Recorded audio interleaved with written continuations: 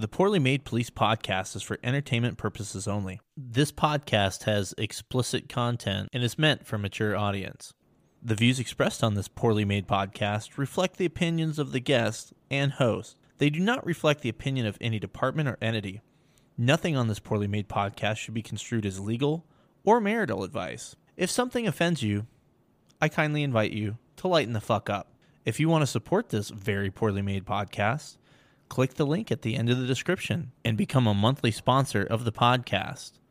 Or buy yourself some nice poorly made police memes merch.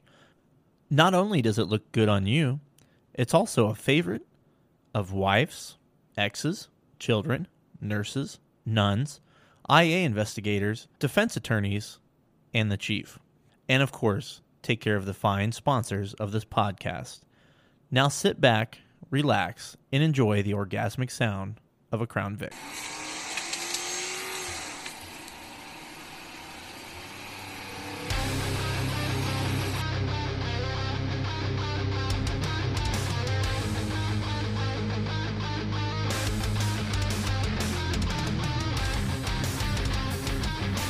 Oh, hey there.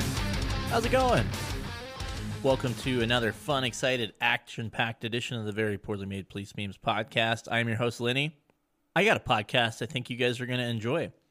I speak to a Texas cop. And I know we've visited Texas a few times, but this guy was involved in an officer-involved shooting, so we're going to talk about his experiences. And I think, the big thing with this podcast is I wanted to kind of show that there's different emotions and not everybody handles things the same exact way. And I think that's, I think it's just good information to have out there. And we don't talk the whole episode about the shooting. We actually get into FTO things, which we've kind of talked about a little bit on the podcast, but we haven't. So that was a good segment. I got to be honest, this was one I really, really enjoyed recording. He's a really good dude, and I think you guys are going to like the podcast. Now, before we get to the podcast, I have a few things for you. But first, we got to give big thanks to our friends over at officerprivacy.com. They sponsor each and every Sunday podcast for you. And look, everything's still crazy going on in the world. Nothing's changed since last week. Look at the incident in Akron with the officers involved in that.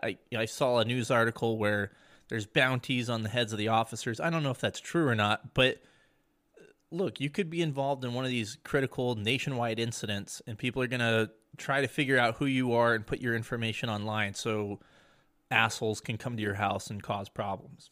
That's why I pay for the peace of mind of Officer Privacy. I signed up for their premium service. It's just a weight lifted off my shoulders. I just don't have to worry about anybody, if, God forbid, they figure out who I am, my information's just not there for the taking. I search my name on these people search sites. I'm not there. It's a fantastic product. I can't say enough about it. And, a couple months ago, I talked to Pete James, the founder and owner of Officer Privacy. Great guy, cop's cop. This is a trustworthy guy. So check out officerprivacy.com. And, of course, I got all the links and all that good stuff in the podcast description. Now, before we get into the podcast, and it's a longer podcast, so I'll try and make this kind of short and sweet. And we'll talk more about some of these types of things in about, 2-3 weeks. I'm going to have the State of the Poorly Made Police Memes podcast. We'll do some fun stuff with that too. In full transparency, I've re-recorded this part because I just can't get across what I want to convey, but hopefully you guys kind of hear me out. Really briefly in this podcast, I talk about the school shooting down there in Texas. Look, I have a lot of thoughts and opinions on it. Something that I should probably add is that I recorded this podcast like weeks before, so a lot of stuff has changed. I know the video just came out the last couple days of the hallway, and I need to find some time to watch that so I can make an informed decision on everything too. But even with that, keep in mind, guys, there's going to be body camera footage, there's going to be dispatch information, there's going to be a lot more information coming in. So just shit to think about.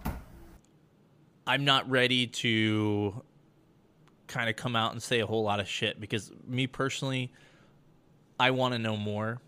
And even what, the few things I said on the podcast about it, I mentioned, some information that might be true, might be a conflict. I don't know what it is with this particular case, but just since the very beginning of this thing, something will come out. I posted something originally about, that was a Border Patrol guy went in there, fucking balls to the wall and did it himself kind of thing. And that came from a reliable source. And then we find out that maybe wasn't actually true, or maybe he was in the stack, or I don't know, like for instance, we heard, the door was left open and then it was closed, but it wasn't locked. And then the interior door where the classroom is, we heard they were trying to get keys to get in there. And then we heard that it was actually unlocked. And then we heard it might have got relocked again. And there's just been so much misinformation. And I don't know. I've seen a lot of shitty things from good people because this is an emotionally charged thing. We're talking about children being killed. My kids, or at least one of my kids, is fucking terrified anywhere time we go out because he's so afraid of the shootings because he sees them in the news all the time. I don't know. There's a lot of stuff going on, and I just really wanted to briefly address that before you got into the podcast because I said some stuff, and I'm not going to go through and delete everything. It is what it is. But I just want people to kind of keep in mind with this and really with anything out there, there is just so much misdirection because people make money off of it is the bottom line. So, and I know I've said that, if people want me to, at some point I'll do kind of a breakdown of my thoughts and opinions on this if people want it. If people don't want it, let's be honest, man. I don't know if you guys fucking follow my podcast for hard-hitting takes on shit. I don't know. I don't think I'm that guy. My intent with this is really I want to fucking kind of be an escape from all this shit. Obviously it's a police podcast. Shit's gonna come up, but I don't want this to be the same thing as everybody else, where every single page is doing their hot take on everything that comes out that day, and it's all the same for the most part, and it just kind of gets old. I hope that this is just kind of a place for cops or people that want to get in law enforcement or whoever to come and learn more about policing. Guys across the country learn more about that maybe some of us are experiencing the same things or different things or hear different perspectives and all that, and just to fucking be entertaining and tell dick jokes occasionally. And we'll laugh together, we'll cry together. But I don't know, that was kind of a wild tangent for basically saying I said some shit on the podcast that I don't know if it's factual or not yet. So anyway, word to the wise on that. I'll play a little bit of music for you guys, and we'll get into the podcast with my good buddy from Texas, Squirrely Dan. Now, if any of you guys didn't know, and I probably do a really shitty job of addressing this, but any of the music I play on the podcast, it's from cops. So it's either a cop in a band or a cop that records music on their own. So I'm not just playing like any old band. So check these bands out. I'm going to play Seth Mills today. Fucking great country music.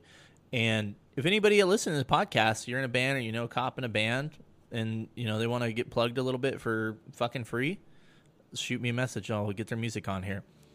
All right, we'll be right back after Seth Mills. Rolling fast, burning up this road. I can hear those 33s humming down below. Remember back, roll the radio down for me. When we were Jack and Diane in this modern world, my hands between your knees. Hey girl, you tore my heart in two. Sometimes I wake up late at night, 'cause I'm still missing you. Hey girl, we used to sing our favorite songs. Yeah, we'd hike on down to the riverbank. And now the moment you didn't know you'd been waiting for. I have Squirrely Dan. Now, I understand we've had a Squirrely Dan before, but we're operating in the multiverse, so this is Squirrely Dan from a different multiverse. Squirrely Dan, how are you? I'm doing good, man. You're in the land of Texas, which is the land of my exes, and everything's bigger down there, right? Can confirm. Good for you, buddy. What I've heard about Texas is there's this wonderful gas station called Buc-ee's. Can you confirm if it's wonderful or not? It's a very special, magical place. Yes. What's so cool about it, though? Is it one of those things where I need to plan a trip to go to Buc-ee's? I wouldn't plan a trip to go there, but if you happen to pass by one, I would definitely stop by it. Okay, fair enough. I know they're building one in my home state of Colorado, but we'll see. Maybe for Christmas when I go back, I'll go to Buc-ee's. Get you a t-shirt. Now, a time-honored tradition on this podcast sometimes is I like to find out what my co-host is drinking. You having a little drink tonight, good sir? I am actually. I'm actually having the National Beer of Texas, Shiner Bock, which, being the fourth or fifth person from Texas, I'm disappointed nobody's brought it up before. And then I got a little whiskey and Coke for afterwards. Well, obviously, you got to have the whiskey and Coke. What's it? You call it a Shiner Bock? Shiner Bock, yep. It's made here in Texas. I've never heard of it. Is it just an amber, or what do you got going on there? Yeah, it's kind of a little bit heavier than a Yingling, but not to the level like an IPA. So if you like Yingling, you probably like Shiner. Okay. Myself, I'm not doing anything special. I've really been into the Busch lattes lately, so I'm drinking one for the farmers today, and I got the apple one lined up for after. Call me a bitch if you may, but let's be honest. The Busch Light apple is fantastic. I'll take your word on that. I don't do like the fruit flavored beers, but there's nothing wrong with Busch lattes. I'm telling you, you got to try it. It doesn't taste like a normal fruit flavor beer, that's for certain. All right, maybe I'll try one just for you then. I believe in you. Well, enough about me and beer. Let's talk about you a little bit. So, how long have you been in law enforcement for? A little over 5 years. Yeah. All right. Since 2006. What was your drive to get in law enforcement? Well, it wasn't really like a one single thing. It was, as a kid, to be honest, I was scared of everything. I was a scared little kid, and the few times I saw cops, they were like these big, strong dudes with awesome mustaches, by the way. And I just, just kind of wanted to be them. And then growing up in the 90s, cops was a big thing on TV. And again, you got these, mostly big, strong dudes chasing down bad guys and just having fun, man. And, they didn't seem to be scared of anything. So I just kind of was like always drawn to that, And then my grandfather wanted to be a cop, but he was too short, back in the days of height requirements. He wanted to be a state trooper, but, he was feeling just too short. And so after school, he picked me up from school and we'd watch In the Heat of the Night on TV, which if anybody hadn't seen it, it's an awesome police show from the 80s. And so I just kind of, was enamored with it and decided that's what I wanted to do with my life. So here we are 5.5 years later. Dude, I forgot about the height requirement thing. Somebody mentioned it to me a while back, and I didn't really dive into it, but strange, they imagine that right now, a height requirement. They can't fucking find anybody to be a cop, and then they had a height requirement on top of that. We desperately need people, but your name's too short. So, yeah, my grandfather was like 5'6", 5'7" on a good day. And back then, the minimum was like 5'9", 5'10". So it was just a little under. I didn't realize it was that high. I thought, if you're like hovering like 5'2", 5'3", I mean, 5'6", 5'7", I mean, it's short, but it's not that short. Exactly. And that was a big thing back in the day. It was like 5'9", 5'10", especially with state agencies like state troopers. And that's what he was trying to be, a state trooper. But they were real big on the height requirements. It was, especially Texas in particular, it was, if you weren't 5'11", 6 foot, you probably weren't getting hired back in the day. Let's talk about Texas a little bit, and specifically the troopers. And I've kind of brought this up a little bit, and I'm just curious based on some current events, and then a subject of one of my recent podcasts where a guy in Texas had been charged, and a state trooper, was kind of responsible for indicting him.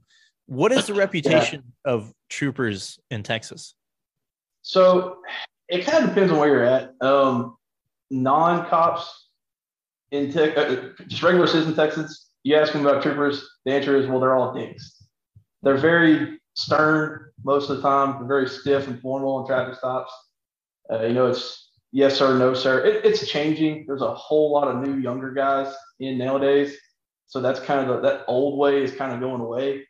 I love my troopers, man. I work with them pretty often. My city, we handle everything. We do our own recs, all that. But our city's pretty violent, so there's a lot of stuff to be found. So the troopers in our area will come in our city and play and find stuff. But for the most part, they're good guys. They're out there by themselves with 20, 30-minute backup times most of the time. And so they kind of have to be, a little bit of a hard ass. But for the most part, man, they're good dudes. The county deputies love them because they work all their recs for them. Very few county deputies work their own recs. Troopers do them all for them. Say what you will about the deputies, but there are some things about deputy life that are fantastic. That being one of them, depending on where you are. They don't do the guys either.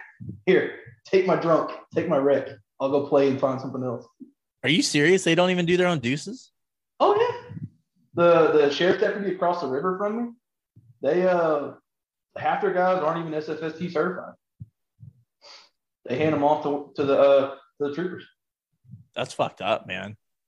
We had a guy come to work for my agency from a small sheriff's department, a couple counties north of us. He had like 5-6 years experience, hadn't done one DWI. He handed them all off to the troopers. You had mentioned when we were going back and forth that you're pretty passionate about the DUIs. Yeah. For whatever reason, I just got into them. I did one in training, and it was a gimme one. It was one of those, they're so messed up that you couldn't even really do the SFSTs. I did another one. I jacked it all up to the point my FTO was like, yeah, we're not even doing this anymore. And, in training in the academy, they kind of scare you. It's like, oh, DWI is horrible. There's so much work. There's, you get killed on the stand, this, that, and the other. And so I was like, man, I don't want that to happen to me. So when I got cut loose, I had to learn really fast. And for whatever reason, they just kept finding me, like straight out the gate. Like my first 6 months had like 12 DWIs. They just found me. They didn't go looking for me. They just found me. And so I was like, man, I need to learn fast and get good at this stuff because for some reason I keep finding them. And once I kind of figured out the paperwork and the rhythm and kind of developed my style of doing it, I found out, man, I'm good at these. And they're really not that hard. The paperwork takes 20 minutes at the most. And I don't know, I got good at it. And now, over 5 years later, I've done 102 of my own and about 150 total. It's pretty solid numbers. You getting the MAT awards? I've gotten 2 of them, yeah. Good for you, man. Funny story about that. I should have actually had 4, but 2 years in a row, my department forgot to nominate. Goes to show you how our brass is. You brought something up that was near and dear to me and kind of triggered me a little bit. So my dad was like huge into the DUIs. That was something really important to him. He was really good at them. I went on ride-alongs when I was a teenager and he was getting all these DUIs. When I was out, I kind of got the same thing. Like, oh, DUIs are such a pain in the ass. And they almost scare you away from them as you're starting out. And I didn't shy away from them. If I had a DUI, I would do it. Now, if there's a DUI car around and people are going to scream like, you guys got DUI cars? Yeah, we did. It was awesome. If they were around, I'd fucking let them have it because they're the experts. Yeah. But, if I had to do it, I had to do it. No big deal. Yeah. But I remember this fella. Oh, I almost said his name. That would have been fucked up. But I remember, one of our DUI guys, he's like, yeah, I know that it's not a big deal. You just have to know what you're talking about and know the book. And, you guys have that fucking crazy SFST book. And he said that, and that made me even more terrified of DUI. I was like, fuck, that's a big fucking book. He's like, yeah, you just need to memorize all that stuff, and it's not a big deal. And I'm looking at the book in my fucking war bag, and I'm like, this is like 200 pages. I ain't memorizing this shit. So I think for some of us, DUIs can be pretty daunting. Yeah. And that's true. Like I said, I don't fault anybody that doesn't want to do them, right? I have guys call me all the time, hey, man, I got DWI. You want it? Yeah, I'll be there in 5 minutes. I have no problem taking it unless you're just an officer that is one of those that just skates everything and is lazy. Then I'm gonna tell you do your own. But most part, I have no problem taking them from people. I really don't. I'd rather an officer who's not super comfortable doing it call me and we do it right, and maybe they learn something while watching, than just let them go or give them a ride or whatever. So yeah, a lot of people, maybe they're just not comfortable with them or good at them, and that's okay, right? You know, we can't be perfect at everything. I'm not perfect at everything. DWIs just have to be something I'm good at. So Yeah, I think that's definitely one of those things that some people just pick up and they really understand it. It's like anything, you know, there's cops that are really good at the dope stuff and they really pick up the indicators and they're great at it, where, you know, some guy might walk by a kilo in plain view. I mean, obviously that shouldn't happen, but you know what I'm saying? yeah. And there's some people that they may be great at the tactical stuff, but if you give them a run of the mill domestic, they don't know what to do. They don't know what what the PC is. They don't know the proper paperwork. They don't know the right statutes. So funny story about what you just talked about domestics and going back to the state and Rangers. A few years back, we had a big hurricane. Made national news. Everything in our area got totally flooded. Right. Well, in the aftermath, we were on emergency 12-hour shifts, and we had a bunch of state troopers and about 15 Rangers come to the town to help us out. And, you know, Texas Rangers, right? They're the top of the law enforcement period in the state, right? We handle this bullshit family disturbance, crazy old lady, her and her son get into it. She's hammered drunk. It's a nothing disturbance. I'm still in field training, right? I'm like late in training, you know, still got my trainer with me. I handle this like it's nothing, right? And I look over and I see this Ranger. He's like got this big shitty grin on his face, right? And he's like bouncing up and down all excited. And we finished the call, and afterwards he was like, dude, that was awesome. He's like, that was like an episode of Cops from the 90s. I was like, man, what are you talking about? He's like, I was like, it's Tuesday. We handle these all the time. I was like, so you just hadn't done one of these in a while? He goes, dude, I've never done one of these. So, you know, state troopers, man, they don't get a lot of the experience that we do. So, and this guy's a Ranger. He's never handled domestic disturbance, right? So different strokes for different folks. You know, that's right. And sometimes you do it left-handed. You got to do the southpaw, keep it fresh. Yeah. Sometimes you sit on your hand just to, never mind. Anyway, I know what you're talking about. I guess to transition to something very off topic. Back, I don't know, probably before Christmas, around episode 47. So in the first season, I talked to my buddy Heath, and he was a cop, and he went through some traumatic stuff, including an OIS and how it fucked him up.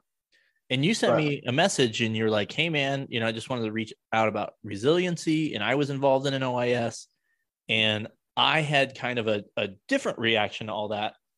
Yeah. And when you sent me that message, I was like, I got to get him on, because I think it's to get on my soapbox real quick. I think that people are kind of pigeonholed into how they're supposed to feel about things. Absolutely. Or how they're supposed to react to things. And that's just not right. Now, there's obviously there's a line where you can't oh, this bad thing happened to him. Don't mind that he, you know, set the church on fire and killed a bunch of nuns. Obviously I think there's a wide spectrum of how you should act after being involved in a critical incident. Right. Without, you know, crossing lines. But with that said, it is a wide spectrum. And so, you know, when you messaged me, you were like, hey, I went through this and I was totally fine. No issues at all. So I wanted to give you an opportunity to tell your story about, you know, A, the incident, and then, you know, B, kind of the aftermath and now how you're dealing with all of it. Yeah, not a problem. And I remember that episode, I think you had actually asked if anybody had that opposite reaction. That's what prompted me to bring that up. And so late 2018, it was that little lull between Christmas and New Year's, right? It was a Friday afternoon. I work evening shifts, so mid-afternoon to midnight. Come in for work. Man, we had you know how some monsters say they have a feeling that something bad was going to happen that day? I didn't have any. In fact, our shift meeting that day was a blast. I mean, it was hilarious. And I will, to the day I die, argue that the shooting is my lieutenant's fault, because he had the genius idea to say in front of everybody that it's his Friday. He's the only supervisor, and he doesn't want any paperwork today. So, you know, I had to help him out with that one. That's basically like saying the Q word. Exactly. But, you know, we had a great shift meeting. It was a blast, a lot of laughs. I did try and literally mount one of my coworkers. You say mount? Yes. he did not like that kind of stuff, so I had to push the buttons. I gotcha. Exactly. Ball busting, right? So hit the street. My lieutenant asked me to check out this house in my area that had been broken into the night before. Keep an eye on it. They couldn't lock it up. Owner's out of town. Just keep an eye on it. Kind of thing. Okay, cool. I hadn't been there last night, so I was like, I'm going to swing by there in the daylight, take a look at it. That way I kind of have a feel for it in case we got to go back out here. I do my thing, check the house, everything looks good. And I'm like, man, I got to take a leak. So there's a fire station nearby, and I'm like, I'm going to go take a leak. So I go a couple blocks. I turn left to go towards the fire station, and I'm on the north side of a big 4-lane highway, right? It's our main east-west highway in the city, right? On the other side of the highway, I see 3 people in the dead center of the street walking towards me. And you can tell from 100 yards away, they're messed up. It's literally like a zombie show. They're all staggering all over the place. And I'm like, oh, great. We'll put the blinders on. We'll turn right here, go around them, go to the fire station. Yeah, I don't want to deal with this, right? And then I see a truck come up. It almost hits one of them. I'm like, okay, great. Now I got to deal with this. So I start rolling towards them, and I see the big guy, the biggest one of them in the middle, has a machete in his hands. Oh, great. In that situation, you probably should wait, right? But he was about to be on this 4-lane highway, traffic flowing back and forth. I knew I had to act. I really couldn't wait. If we tried to wait, it would be even more dangerous. So I call out, show me on this guy, this location. He's got a machete. Send me some backup, right? Cross the highway, jump out, immediately start giving commands, drop the knife. And as I got close to him, I could tell he's whacked out his mind on PCP. We have a big PCP problem in my town. I've dealt with a lot of people on it. In about 2 seconds, you can tell somebody's messed up on it. And I'm like, oh, great, this is going to get bad.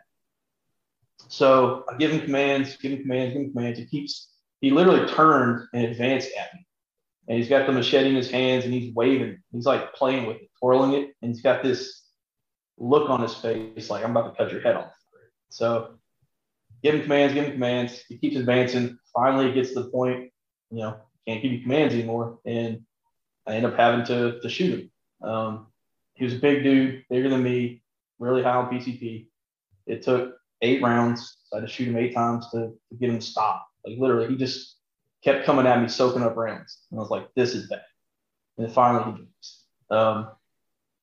Cavalry gets there, lock in the scene, and I secure the weapon, get backup coming. Get EMS coming, start setting up a perimeter, everything, right? My lieutenant gets there. I brief him on what happens. And our policy is we leave the scene after, like, the officer involved in the shooting leaves the scene, goes to the station. So that's our policy. So I go to the station. And thankfully, there was another officer on duty that day he was the last officer in our department to have to shoot somebody a couple years before. So I immediately had somebody there who had been through this, and they were able to kind of walk me through, this is what's going to happen. This is what they're going to say. This is what you might feel and all that. And honestly, I was cool with it. Like, not cool with it, but like, I wasn't all torn up. I wasn't like a emotional wreck or anything. I was coming out off an adrenaline high, so there was a little bit of, I was shaking and stuff, but that was just from the crash, right? And so the hardest part of the whole thing was probably that isolation, right? Not having my guys with me, not being around the brothers, right? Because the guy riding beside me was one of my best friends in the job, and I didn't really get a chance to talk to him or anything like that. So that kind of sucked, but it was just that forced isolation, right? Talk to my attorney. The union attorney comes in that day. He's a good dude. And for those of y'all that, have union attorneys, I highly suggest you use them, right? They are a great resource. They save your ass. And if anybody's listening to this that doesn't have a union or association or anything, I would at least have an attorney in mind if the situation happens to you, because nobody needs a lawyer until they need a lawyer, right? And so, yeah, that was it. Guy came at me with a knife or a machete, tried to kill me, and he brought a knife to a gunfight. And it was such a clear cut, situation that, like I said, I wasn't really affected by it. I gave him commands. I gave him every opportunity to stop, put the weapon down, do what I ordered him to do. And he made the choice to come try and kill me. And so I was like, there's no gray area here. And I think that's what really helped me was like, I gave him the opportunity. He didn't comply. He forced me to do what I did. Was that your immediate, when I say immediate, within the first couple of days, like processing it, like, hey, this happened. Mm-hmm. I didn't want to do it.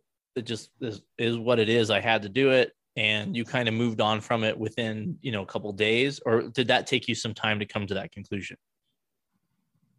Yes and no. Immediately I knew it was me or him, right? Like I said, I gave him commands. I gave him so many commands. I gave him plenty of space to stop.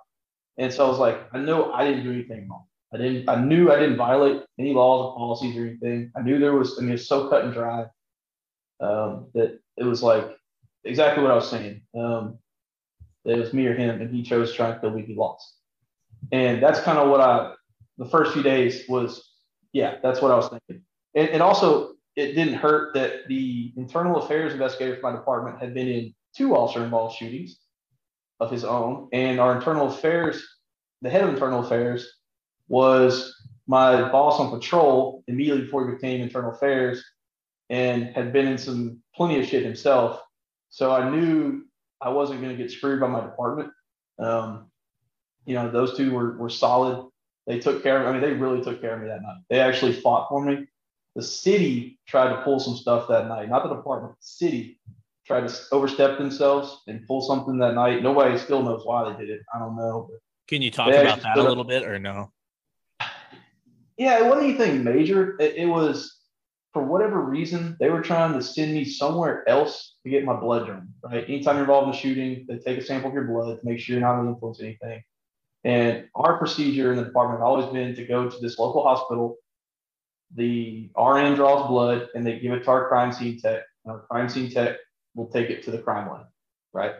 The city, for some reason, I don't know why they were even called that night. I don't know. But they came in and was like, no, we want him to go to this occupational drug testing place and nobody knew why they were trying to send me. They're like, why are you sending there? That's not our procedure. That's not our policy. So, like I said, the internal affairs guys were standing up fighting for me. They got overruled by one of our deputy chiefs. Our deputy chief, it wasn't like he was trying to screw me. He's a yes man. He's a politician, right? He's doing what the city wants to look good in their eyes. Well, the other deputy chief, who's by policy outranks this deputy chief, stepped in and said, no, we're doing it our normal way. And that's what happened. So it wasn't anything like they were trying to throw me in the bus. It was, for some reason, they were trying to send me somewhere else to get blood drawn for no explanation given. So it wasn't a huge thing, but it was like, why are y'all doing this? So I have a weird theory, and I could be totally off base, but as stupid as it is, I wonder if it's cheaper for the city to go to the occupational place rather than the hospital. And it was, but how much does that really cost? I don't know. Not much, I wouldn't think. And hell, down our hospital probably even called them because the hospital loves us. That hospital loved us. We took really good care of the staff there because it was kind of not in the best neighborhood. So there was a lot of issues at the hospital, and we always took care of them. So they probably wouldn't even charge us. I don't know. Before we jump into the aftermath, something I wanted to step back. And I know a lot of people that are cops listen to the podcast. I know a lot of people that are not cops listen to the podcast. But if you're in law enforcement, you have to accept the fact that you may have to kill another human being. Yeah. Now, it's not, you don't shoot to kill. You shoot to stop the threat. But let's be honest, it's a deadly weapon. People get shot. Sometimes they die. So you have to accept that. If you're in law enforcement and you don't think that you can do that, you need to leave. I'm not saying like you should, let's be honest, like if you're excited about doing that, you also should leave. But if you understand that that's something that comes with the territory that, hey, I may be placed in this position and I may have to do this. You have to be able to accept that. And Exactly. I think people outside of law enforcement, I think reasonable people listening to this podcast understand that it is what it is. Lots of people that will make these crazy arguments about like, well, in Britain, they use shields and the cops don't have guns and all this stuff. And okay, you were there by yourself. Did you have a shield in your car? Nope. We don't have patrol shields. Okay. You don't have those type of tools to do anything like that. I'm sure you guys don't have tactics and training on how to encircle people that have a knife. It's great. If that works in Britain and it works for them, that's fucking great. Maybe that is something that, cops can get trained up on. But the way law enforcement is here, and I'm not saying law enforcement can't get changed, get better, but that's not an opportunity you have. If you would have driven by that guy with a fucking machete, he's high on PCP, and then he kills somebody, the first question is going to be, why didn't the cops do anything? And so it's funny you bring that up. During the investigation, they found out that just minutes before I came across him, he was spent a couple hours at this gas station about a block away, and he was actually threatening people with it. Nobody called us. Not one phone call. And at one point, there's a guy there who owed him money, I believe. He literally had this dude on his knees, holding a machete against his neck, threatening to kill him like a freaking African warlord if he didn't pay him his money. And nobody called. Not a single phone call. Not one. That dives into another topic that I don't know how far we're going to get into it, but based on what you're telling me, and I think we had this conversation last year, but I feel like you work in a similar environment that I worked in. And I'm telling you right now, people will not believe how other Americans live their life. Oh, it's wild. It's like another fucking world. And so when police are involved in incidents in this world, sometimes it seems unbelievable.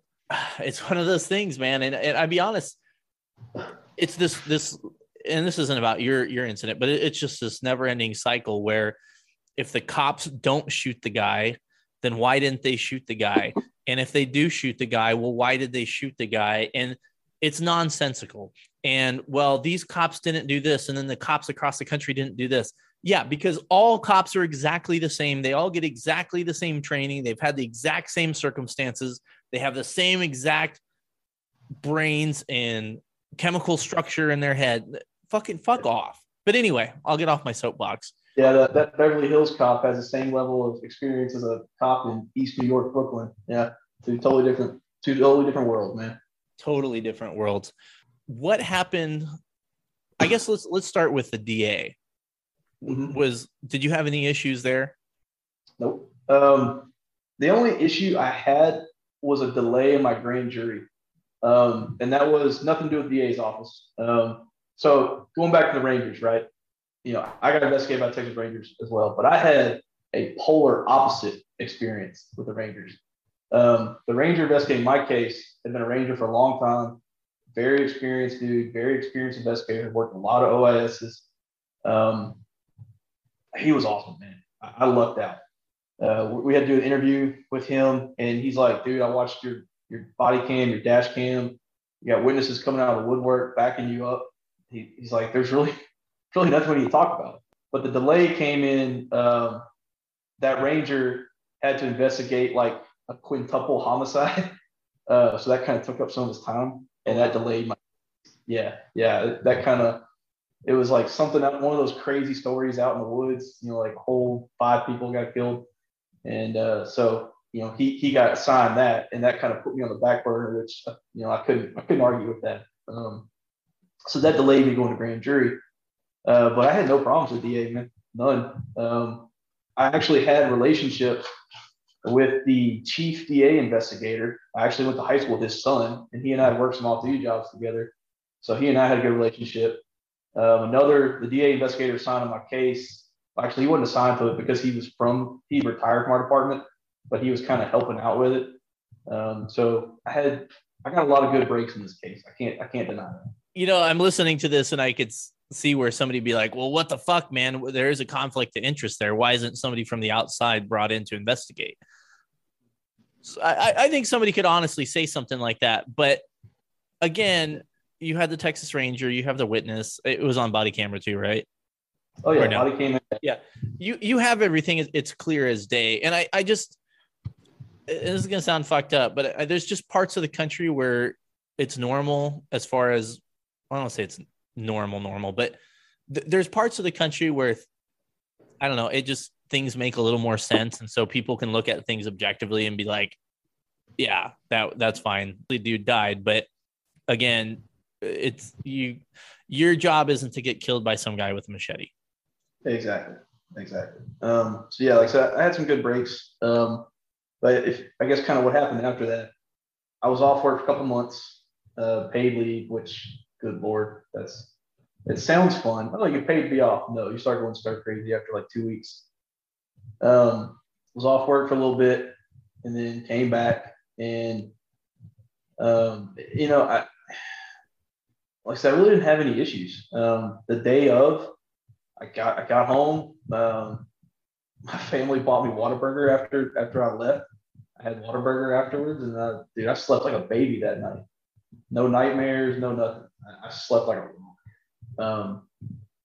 And to this day, I didn't have any of those traditional issues that cops have ingrained in them, that you're going to face this after you're involved in a critical incident. So, well, this is fucked up. And I feel like a dick for even bringing it up, but I think it's relevant. I was talking to one of my guests of a podcast after recording, and we got to talking about some recent suicides within the police community. And he said, hey, look, these guys were cops for 30 years. They get done with everything. They're fine through their career. They get done. They don't have everything hanging over their head. And you're just so used to, because we talk about how basically cop, they're so tense for 25 years and then their fucking heart explodes. Well, I think another part of it is that cops, when they get done with it, they don't know what to do with themselves. You go, the stressful job for 25 years, and then you get out and you don't know what to do with yourself. Or, maybe you move, you retire, and then you don't have your support system, and, you deal with all these different issues, anxiety, whatever other mental health issues. So, and I'm not saying that that's going to happen to you, but I think as all of this plays out and through, I think our generation is different than older generations, but let's be honest, all the stats we have about cops dying when they're young is the older generations, right?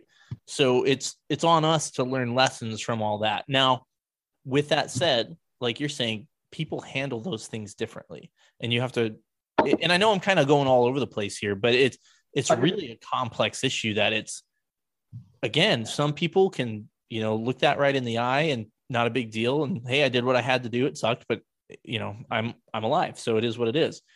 And some people, I think some people can kind of get trapped into the what if things too. And I think that can fuck with people.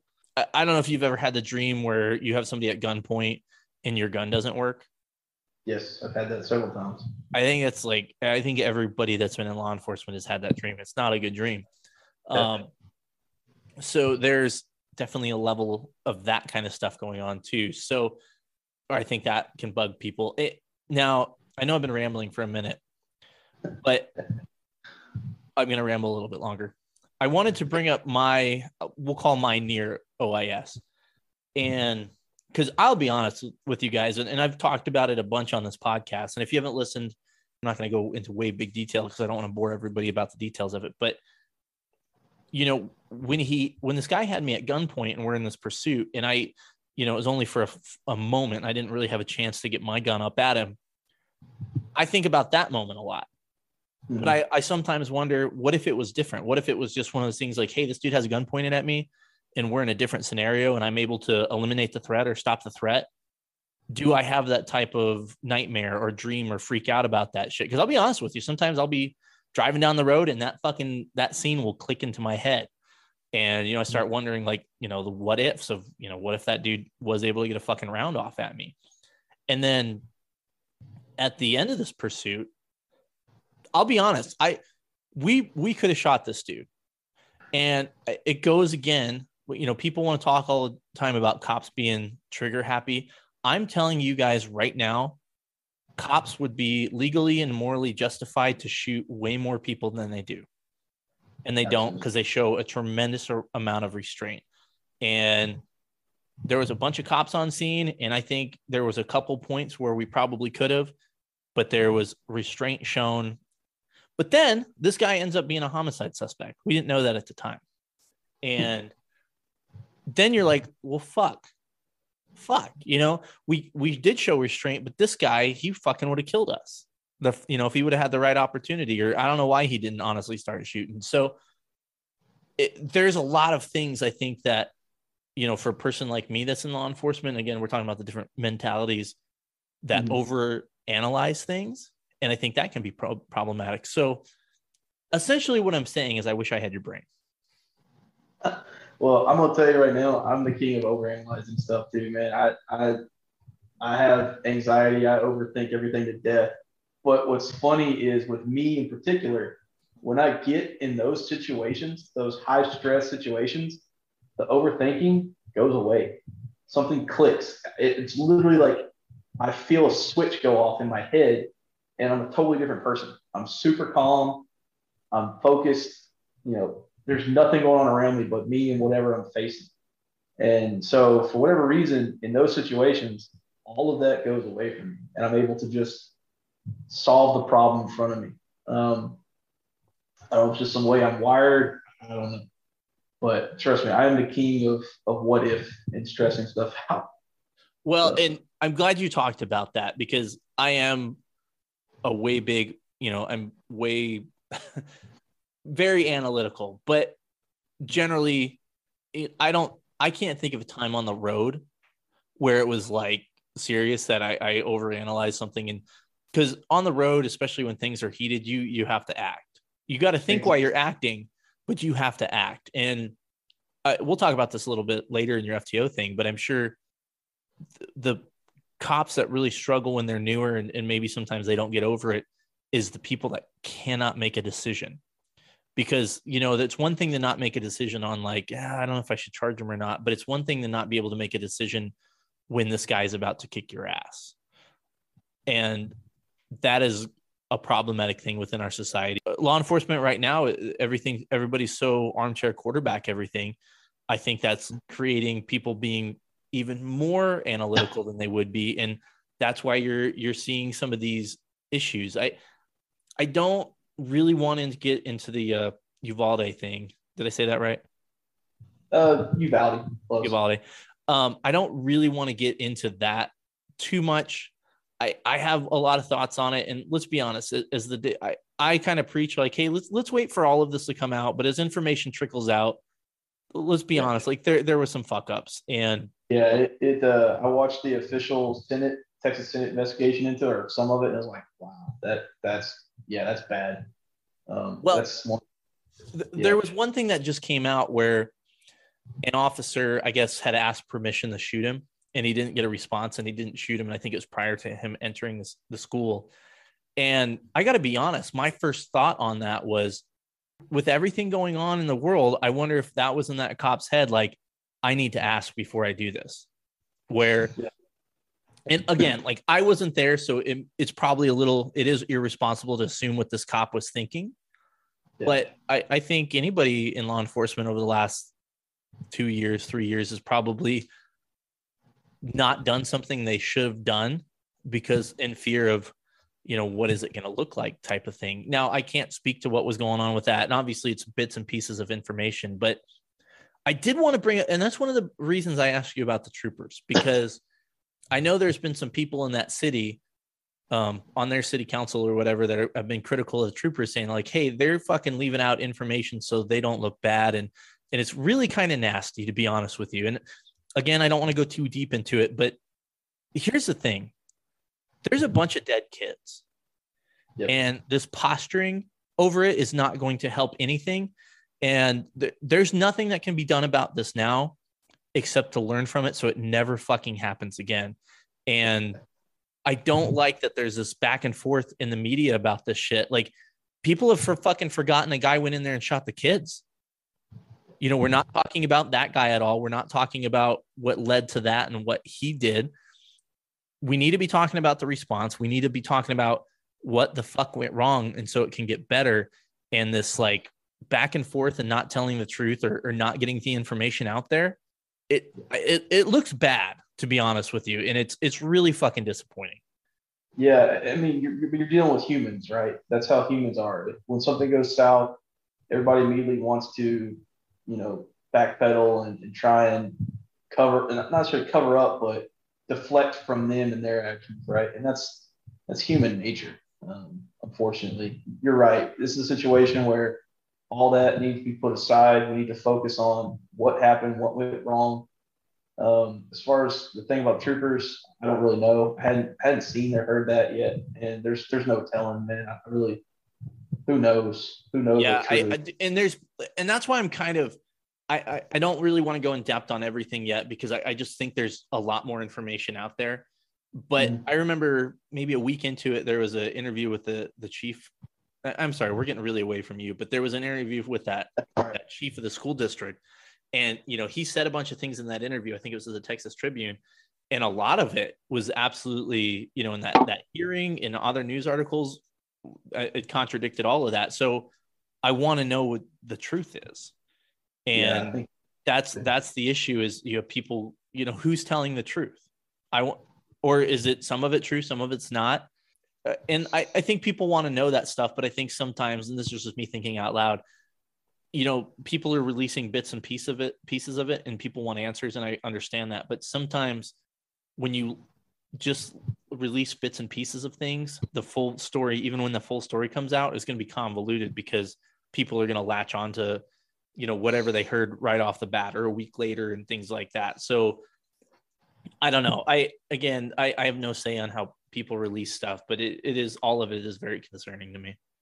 Yeah, and I experienced a little bit of that in my situation. The brother of the victim got on the news, and apparently I used a service revolver, which I don't think anybody's used in 20 years. Somehow that got put out there. And he got on the news and said that I emptied my service revolver into his brother, reloaded, and kept shooting. I was like, that's funny. I don't even own a revolver, let alone empty the cylinder and reload that. So that happens even in something as simple, cut and dry, caught on camera as my situation. Well, and again, I guess we're going down another road. I mean, it is poorly made. Tangents are part of the show. It is. And I sometimes I feel bad because I really, I was making the narcissist joke, and I get it's my podcast, but I mean, really it's about, you guys and get your stories out there, but I like to hear the sound of my own voice apparently, but actually I don't. I sound like McLovin. I hate it, but I don't even know how to respond to myself after that, but there's this, unfortunately, and this is not like anything new, but I feel like it's almost gotten worse. And I feel like there's a lot of these incidents where it's probably a suicide by cop. It's presented a different way, but I think people know, like, maybe if somebody's suicidal, they're like, hey, look, I can get the cops to do it for me, and my family's going to get fucking paid. I have a theory on a recent shooting that I think that probably is what happened based on how some of the information. It's just a theory. I wasn't there. I don't know. But unfortunately, people have decided that if there's a tragedy, they need to be paid for the tragedy. Look, yeah. And people will say anything, and the scumbag lawyers will come out with their lawsuits, and the cities will never dispute anything because they will say, well, it's pending litigation, I can't say anything. I guess that's true. I don't know. But what you see in the media, in the news, is the lawsuit. And the lawsuit will allege all this stuff, and they will use all this extravagant language to describe something. And again, it's not a, it's not a fucking sworn affidavit. They fucking say whatever they want. And, people can get on the news and say whatever they want, especially not a reporter. So you get the family on, you get a pastor on, you get whoever on. They can literally say whatever they want to say, Even if they were not there, they don't actually know what happened.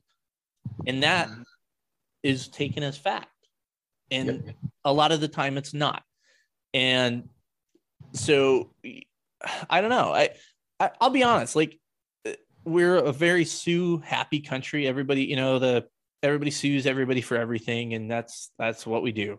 We can't, shake hands and have a, talk about it over a beer. We have to sue, our neighbors for painting their house the wrong color or whatever.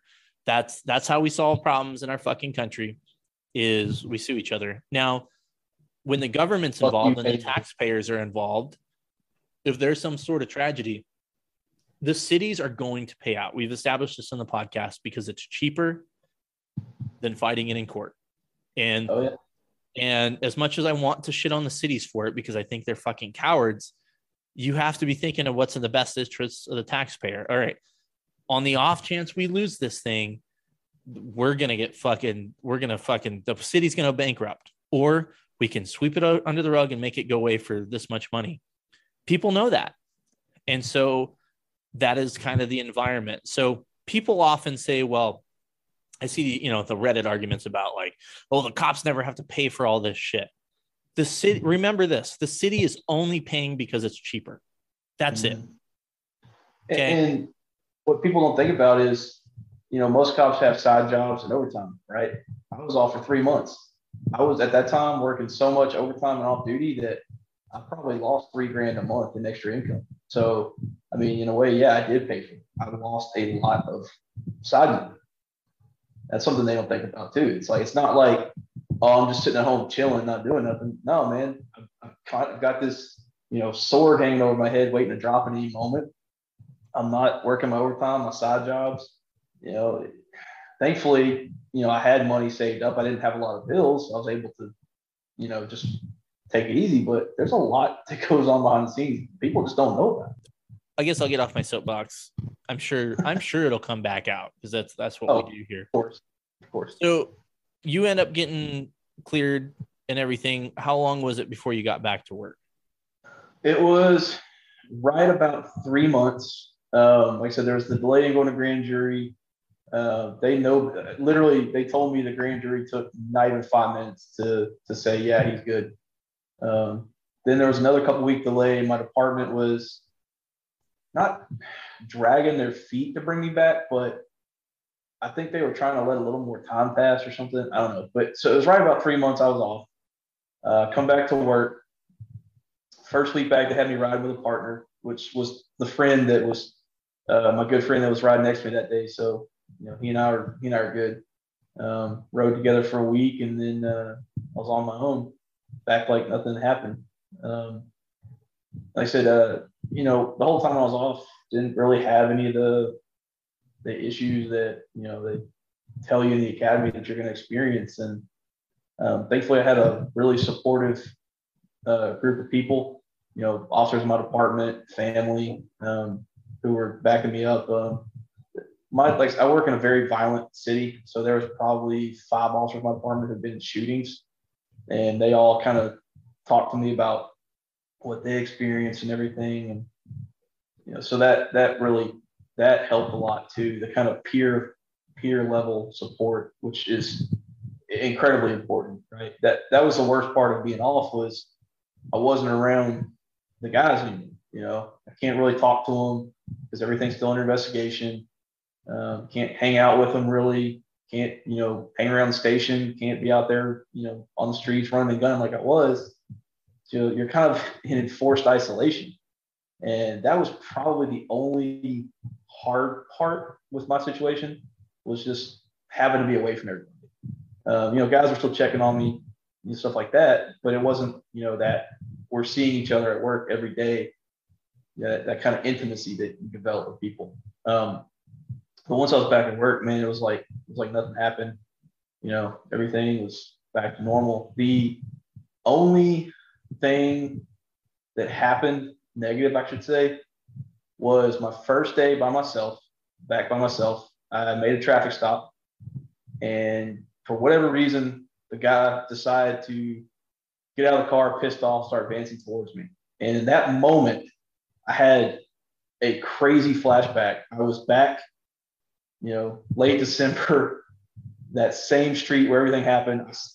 I saw the guy that was forced to shoot in that split second. I had to like shake it off. Like, whoa, that was what just happened. And then, everything went back normal. I dealt with the situation, and that was it. So that was the only real, I guess, effect, like physical effect I had, was that really intense flashback, and that's the only time it's happened. I guess just because it was, the guy kind of looked like the guy I had to shoot, and he was just advancing towards me. I guess it just triggered something. But I mean, I've been in that situation since, and I haven't had any other issues. But. Interesting. Yeah, I've heard, and again, this isn't like anything backed by anything, and maybe a few articles I've read, which God knows who's written these articles, but it talks about some of the cops that have been involved in shootings are more likely to get into a second or third shooting. I don't know if there's any science behind that, but I mean, I could see that. You just got over this kind of critical thing, and now you're in the same spot and the shit's happening. I mean, every time I drove through the intersection where I thought that guy was going to smoke me, every time I drove through there, every time I drove through there, I thought about it. So I could see that. Every time I drive past that spot on the road, I think about what happened. And that's another thing. People that want to judge cops, they don't think about stuff like that. Like, I still remember that.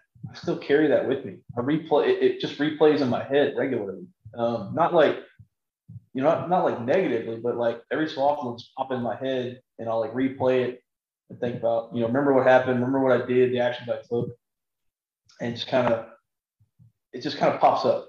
And then on that day, every year since that day, on the anniversary of the incident, I've gone to that spot, stood there for a minute, and just kind of, thought about what happened, just kind of took like a moment of silence, whatever, and then, just remembered that it happened.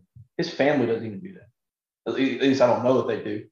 There was never anything like, yeah, I mean, but there was never anything like, people put flowers or candles or whatever. There's never any of that I ever saw out there. And so I just kind of would stand there for a minute, just kind of think about what happened, and, just remember the incident. And then I'd go back to work and move on. What was the city's reaction to the shooting? Like, were there any protests or anything like that? So, well, this is kind of what's funny. The city I work in we're a majority minority city. So like 85% of the city is Black, Hispanic, and Asian, right? Whites are a minority in that city. So you'd think there'd be a bunch of uproar, right? Especially since the guy who was forced to shoot was a Black male in what is historically the Black neighborhood of the city. And that area is still over 90% African American to this day. You'd think there'd be a bunch of uproar. There started to be a little bit, but there was a witness to the shooting who was actually, again, another lucky break, was a good friend of mine. He's a security guard at the hospital. And he and I had actually been in fist fights together. We had a good relationship. He saw everything go down. He saw me give the guy plenty of time to stop. He heard me giving him commands. He saw I didn't want to shoot the dude. He knew me as a person. And this guy, I love him to death. Tony, if you ever listen to this, I love you, man. He's an OG from back in the day. Grew up in the worst, most hood apartment complex in the city. Isn't scared of anybody. Knows everybody. And he was out there like, are y'all kidding me? This officer did everything he could not to hurt this guy. And he had his hand forced. And so there was started to be some rumblings, but he came forward and a couple other witnesses came forward, and they kind of like shut all that down. So I got very lucky with that. And especially once the body cam video was released a few months later, that shut everything down. Once people saw the video, they were like, oh yeah. Let me ask you this though. Do you think if the shooting would have happened in the last 2 years, do you feel like the people in that area of town would have stood up and said, hey, no, this wasn't fucked up. He did what he had to do? No, I think it still would have gone down the way it did, because so shockingly, we didn't have any of those issues. We didn't have we had one protest that was like half-hearted at best. It was like a nothing protest, and like height of COVID, height of all the crazy madness, it was business as usual in our city. We still to this day have good relationships with people in the city. Like it's you would think with our demographics being the way they are that we would have these issues. We did. And I can't speak to why. I don't know why, but so I think still if had it happened, say December of last year, I don't think we would have had the same issues. I don't think we would have had any issues like anybody else. That's good to hear and interesting to hear, to be honest with you. It really is. Yeah. Now, Squirrely Dan, unless I missed anything on your OIS, do you have anything else maybe I didn't ask about or you think people should know? Yeah. So if anybody's ever involved in a situation like that, it doesn't have to be an OIS. It can be another really, fucked up incident. Critical incident seminars. Most states have some form of them. Texas has a really good one. It's called Critical Incident Seminar. It's a state. There's a state organization that puts it on, and it's for officers who've been through all kinds of stuff. That was the best thing that helped me.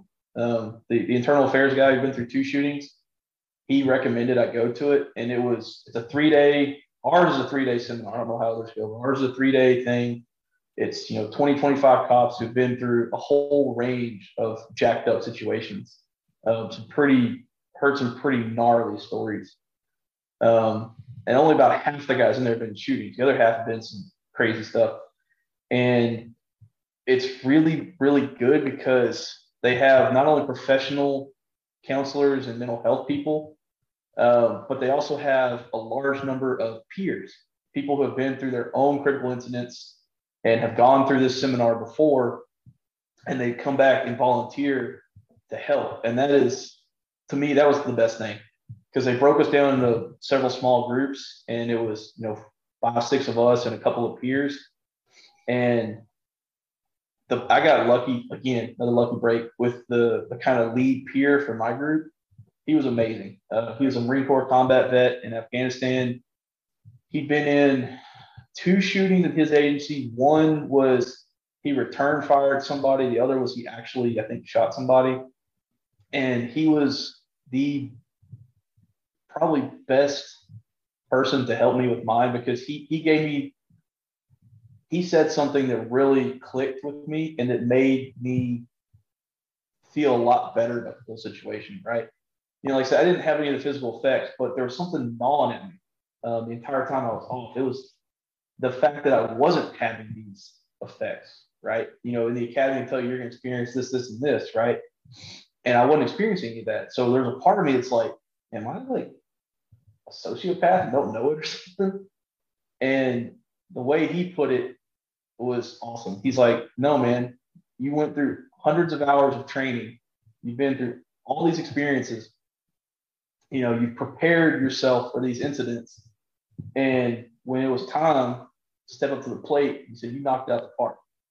And he's like, it validated all the training you've done before that, the hundreds of hours of training and practice, and, the enormous amount of time spent on the shooting range and all that. He said, all of that helped you excel when it came time for this incident. He's like, it's like a warrior mentality. You train and train and train, and then when it comes time to fight, you fight well. It feels good. Not that I'm not saying it feels good to kill somebody, but that I handled that situation better than I probably should have. I only had a year and a half on it, right? I wasn't some experienced street cop, but not bragging, I knocked it out of the park, right? The way I handled myself, the way I handled the radio traffic, the first couple officers that got to the scene were like wide-eyed, didn't know what to do. And I was telling them, set this perimeter, grab these witnesses, do that. And when he pointed that out to me, that I excelled when it came time, I was like, man, you're right. All of that practice, all that training, all that preparation paid off in that moment. And I was like, it was like a weight got lifted off. I was like, all of a sudden I just was like, oh, he's right. I'm not fucked up. I just handled myself like I was expected to. I can't really add anything great or of substance to that. I kind of go back and forth, and I want people to hear me out. I think there's a misunderstanding about mental health, and I think we're getting better at it as far as taking care of people. But then I also think sometimes people don't really, for lack of a better term, and I'm not trying to be like a misogynist, but sometimes people are a pussy. And I think there's a balance, right? Where I'm not going to dime somebody out, but they sent me a message and they were talking about, their mental health issues, and we kind of dove into it. And I'm like, and I get everybody's a different book, but motherfucker, that's not mental health. You're being a bitch. You know what I mean? And I think, we talk, I try to like stay out of politics. And if you've heard the last podcast, you're gonna be like, bullshit, you do. But it's not out yet. It's fucking, I'll cut this all out, but you know who River City PD is? It's a satire cop page. No, I don't. I don't think it's pretty funny, and it makes fun of a lot of the woke stuff. And I played it as like a parody and played off of what they said and agreed with everything they said. And it's fucking awesome, but it's going to piss some people off that don't realize it's satire. It's 100 times different than anything I've ever done, but it's fucking awesome. But anyway, although you might be a few after that, but there has to be like this balance, and this includes the gals. Like I'm going to use the term masculinity, but like when I use the term like having guts or balls, like it's the same thing for guys. Like it's like a term of endearment for being a fucking badass, right? Like there's some fucking chicks out there that have fucking balls of steel, right? Like I'm saying that as an endearing term, right? I'm trying to like give credit where credit's due. So nobody fucking at me like you guys did a fucking couple. Oh, dude, some of the best cops in my department are women. I completely agree. My best friends in the department are female. Again, like I don't give a shit. Like I don't care if you're fucking trans. I don't care if you're purple. I don't care whatever. If you're a good cop, you're a good cop. Doesn't fucking matter. All we care is, are you going to be there with me when I need you? That's all. Exactly. But I think, and I'll be honest, man, sometimes there has to be balance, right? Where like cops, we need to be vulnerable. We need to talk to people if we need to talk to people and things like that. But this pansy ass attitude, I think sometimes, and this is, I'm sure I've been guilty of it. I'm not going to sit here and say I've never been fucking guilty of it. I'm never going to sit here and say, woe is me. I've never said woe is me. I've fucking been there all the time. Again, with the mental health stuff, they're all and I've made fun of the warrior mindset, but there's something to that. The warrior in the garden type thing, right? There's absolutely fucking something to that. And I don't want people. And again, I'm a guy in my basement making a podcast. I'm no fucking expert on anything, but my 2 cents is be vulnerable, talk to people. Don't be a fucking idiot. If you need to talk to people, talk to people. Don't be too proud to go get help, but don't be a pansy either. Is that fair? No, that's exactly what I was going to bring up was I think people get too into the warrior mindset. You shouldn't be walking around 24/7, thumping your chest, looking for a fight, right? That's not what a warrior is. A warrior is a professional who, when the time comes to act like a warrior, handles his shit. So there's instances where you have to be that warrior, but you don't have to be that 24/7, right? You have to be prepared, but not, chest thumping, right? And you brought up something I want to talk about, the being a pussy thing. I think part of what allowed me to handle my shit really well was just my upbringing. My dad and grandfather were like these tough as nails, these just hard as hell, solid people. They didn't take shit from anybody. They did what they had to do to raise their families and take care of stuff. My grandfather came dirt poor, East Texas farm, right? And from the 20s. He grew up in the Depression, did what he had to do, didn't bitch and moan, just did work, got it done. And my dad's the same way. They're both, hardworking people, fantastic with their hands. And I think they passed that down on to me. That's what I grew up around was don't bitch and moan, just handle the business, solve the problem.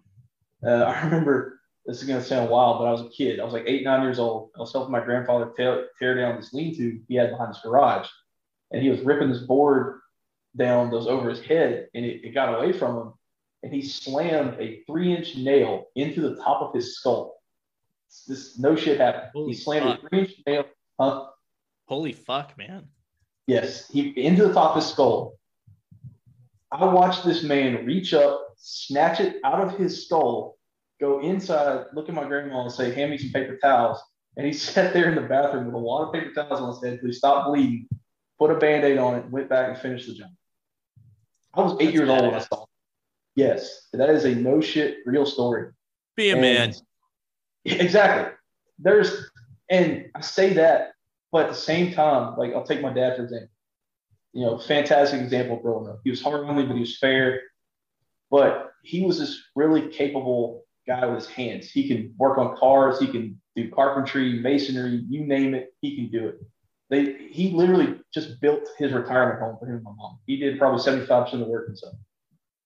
But he was never afraid to ask for help. If he didn't know how to do something and couldn't figure it out himself, he called a buddy of his who did. Or he found somebody who knew more than he did and asked him. So, yeah, on the one hand, you know, figure your shit out, handle your shit. But at the same time, don't be afraid to ask for help. Absolutely. And so that's just kind of how I would.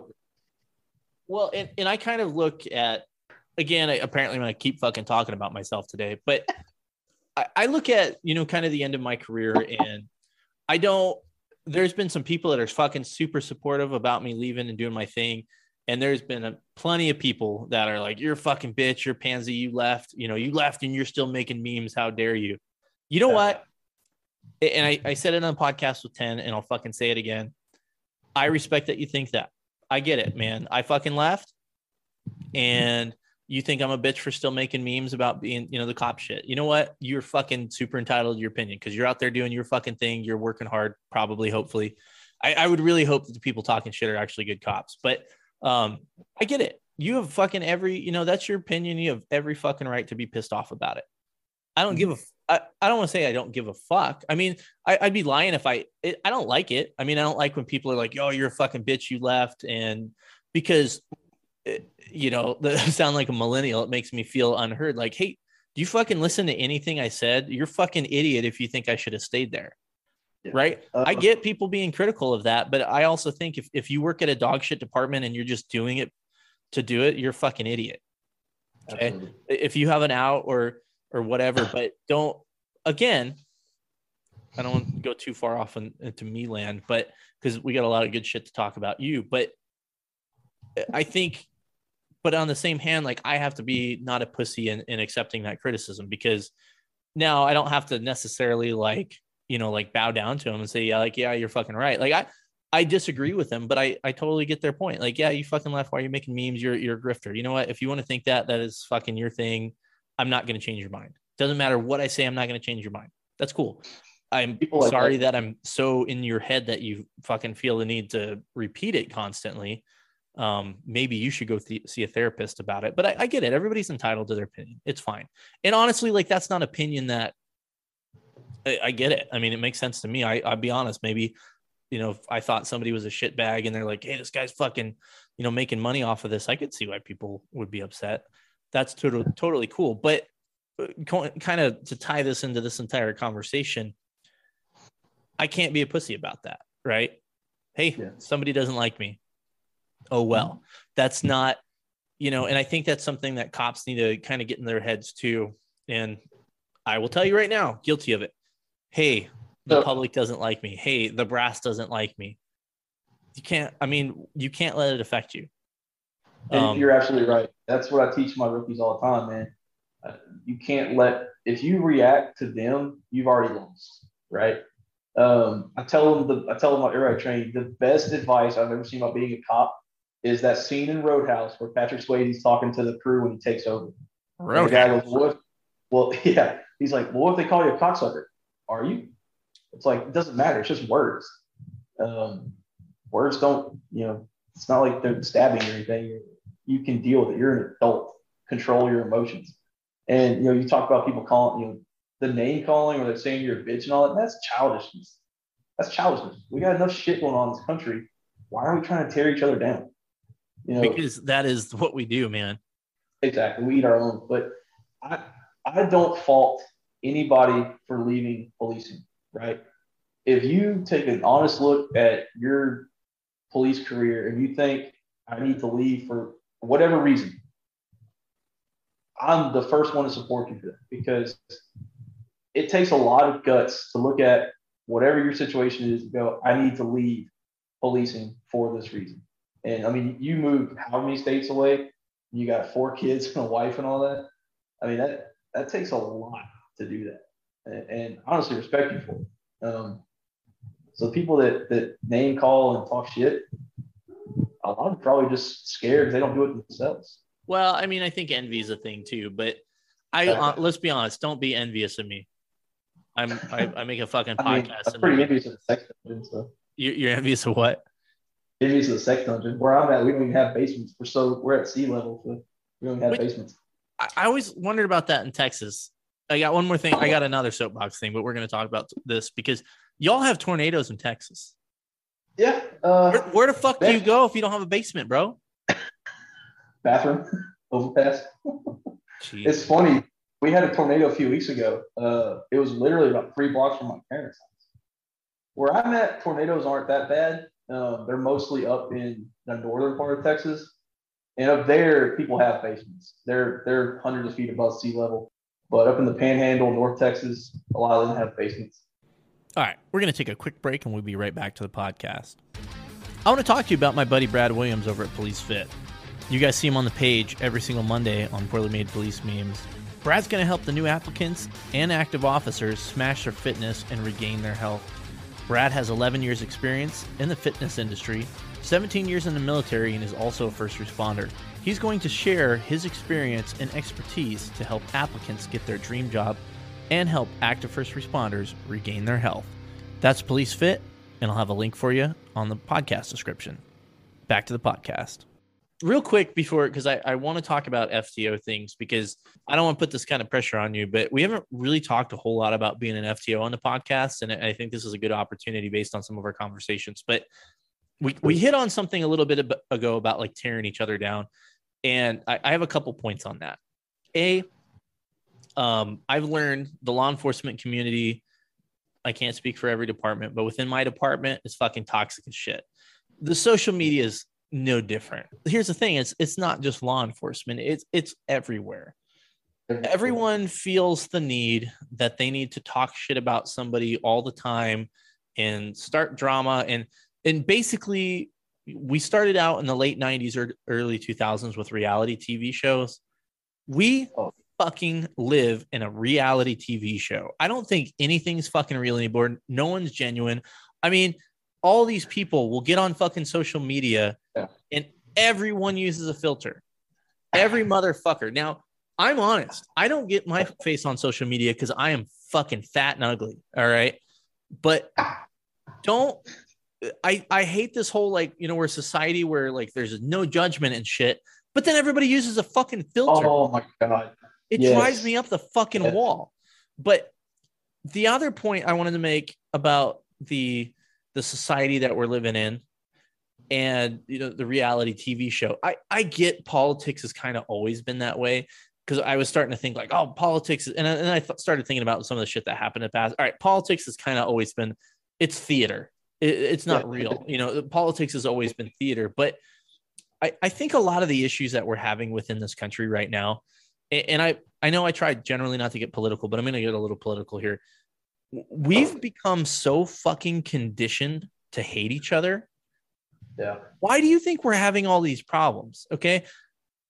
I'm guilty of it.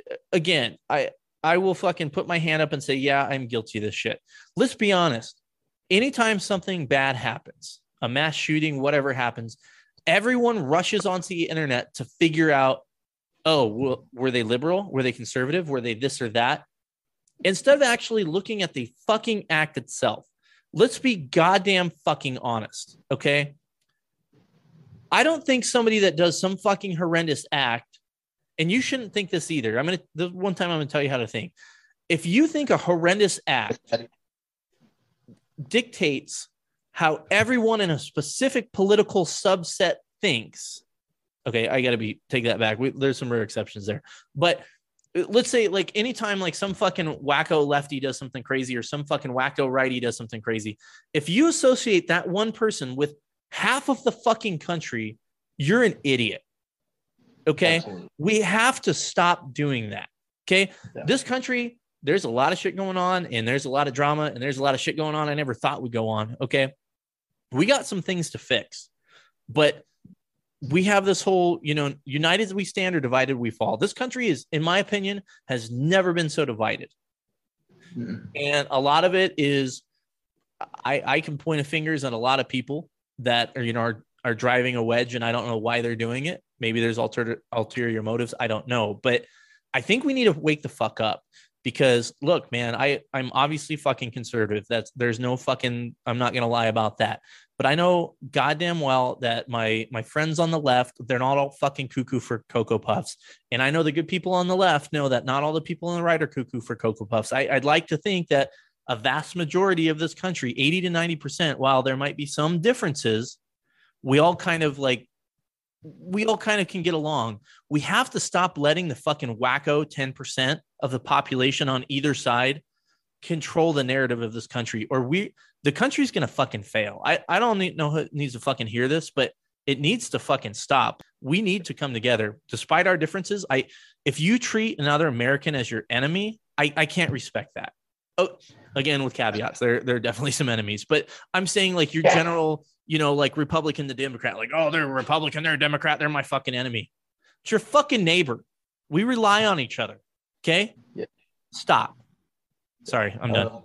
Oh, no, you're good. No, you hit on a lot of stuff that I talk about too. Like I'm a very middle of the road person.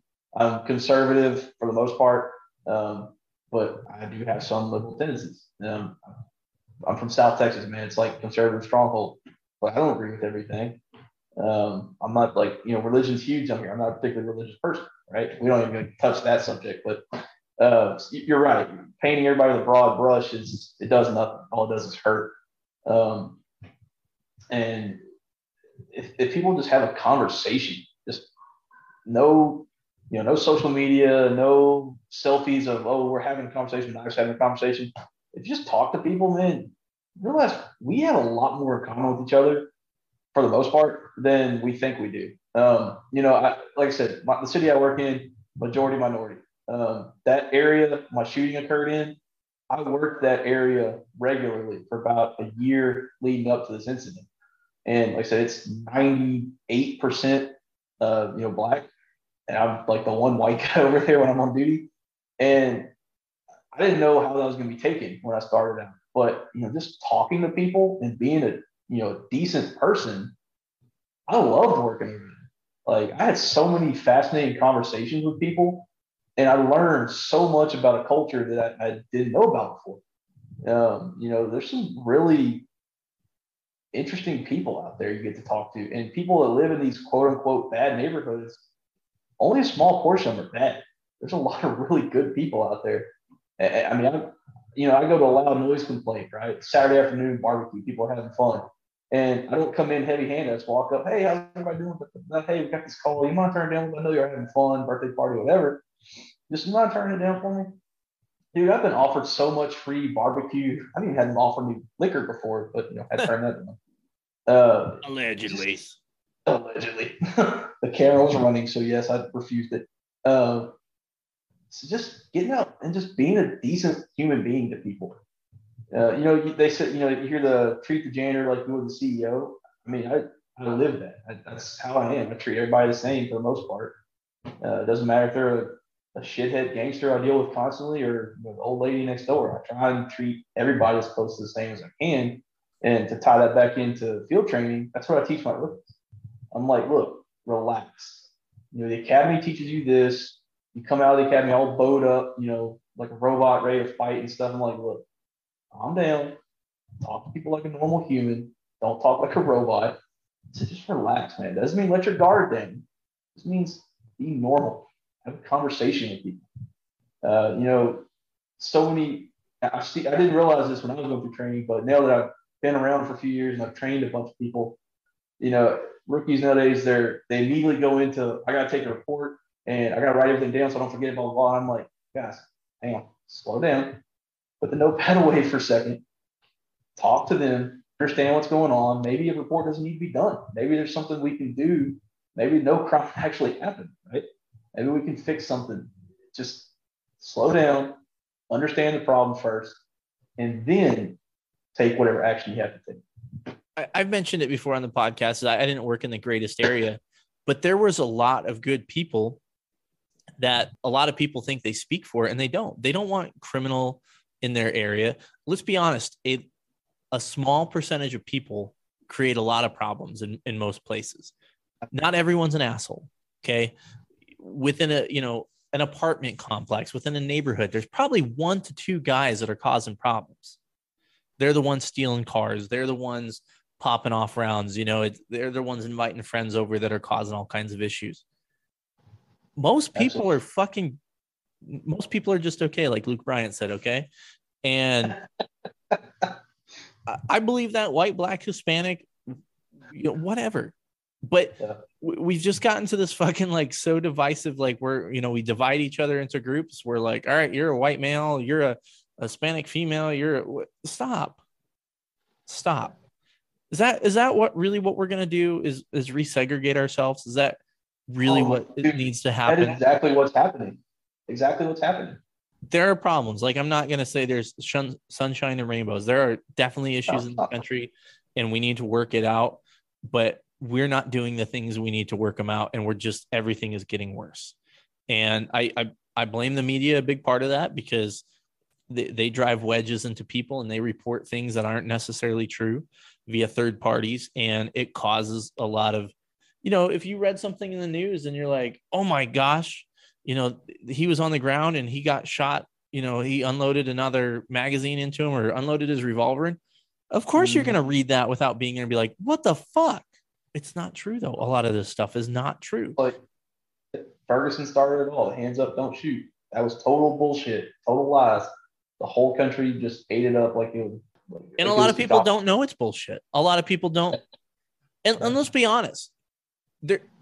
I think sometimes law enforcement, we tend to be those people that look back into things and analyze them, because it can be useful down in our career, and it helps. I mean, honestly, a lot of these things, even it's not maybe in our district, it sets precedent, right? Where you're like, all right, well, this happened here. No, let's not do that, or whatever else. So I think you're in law enforcement, you tend to kind of look back on these things to see what actually happens. But a lot of people, they don't have time to do that. They're at work. They're posting selfies on Instagram.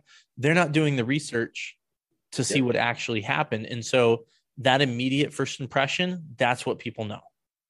Yeah. And a lot of it is a lack of knowledge, Well, cops can't do that. Yeah, we've been doing it for 150 years. Like, that's standard practice. Like, you see one part of it and you think, oh, well, that looks bad, so they shouldn't be allowed to do that. No, that actually saved, 5 people's lives by him doing it, right? A lot of it's just a lack of knowledge. Well, this is what I want to do. I want to get into FTO things, but I need to go get a beer. So you mind giving me a second? Yeah, I got to take a leak, so that works. All right.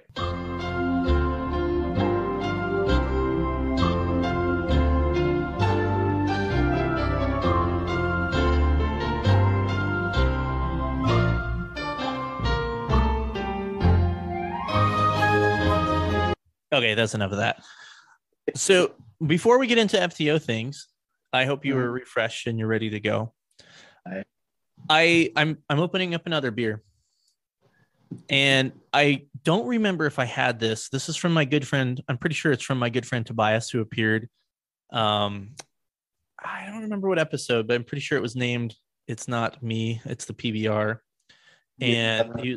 and he also appeared on the Ghost podcast. And he also appeared on the album review Ghost podcast, which I know you don't like Ghost. That's fine. I actually did listen to that episode, though. I did. I'm surprised how many people did listen to that episode. Well, which one? The hotel room one or the album both. review? Actually, both of them. Yeah, I listened to both of them. Dude, the hotel room one was so fun. I probably wasn't entertaining for a whole lot of people, but I had a whole lot of fun. And that's what's yeah. Drunken shenanigans are the best. Yeah. I will see Tobias. I love you, buddy. I'll see you soon. But This is a brew called Mahalo, and it's one of my favorite words. And it's a pineapple beer. So Hard pass. good for my wife later. Let's see how this tastes, though. Getting canceled for that one. She's gonna cancel you when she hears that. Oh my gosh, that's really good. I think I might have tried it in the hotel room before the concert, but it was a little warm and it wasn't that good. But this is actually fucking excellent. Hell yeah, brother. All right. Hell yeah, brother. Hell yeah, brother. All right, man. That's a sound bite I need to get. Is You have to have that. Hulk Hogan saying, brother. Let's talk about. Oh, I've been behind on my soundboard. I'll get some in there. Let's talk a little bit about FTOing. So, how long have you been in FTO for? Just over 2 years. Okay. Now, you sent me a message a couple months ago, and you're like, "Man, I am fucking done with this shit. I don't know what to do." Like, I guess we'll start from the beginning. What? I can speak. I promise. What was the where were you at, kind of, as far as what inspired you to send that message? As far as like, I'm fucking done, so everybody else knows about it, and then where are you at now with it?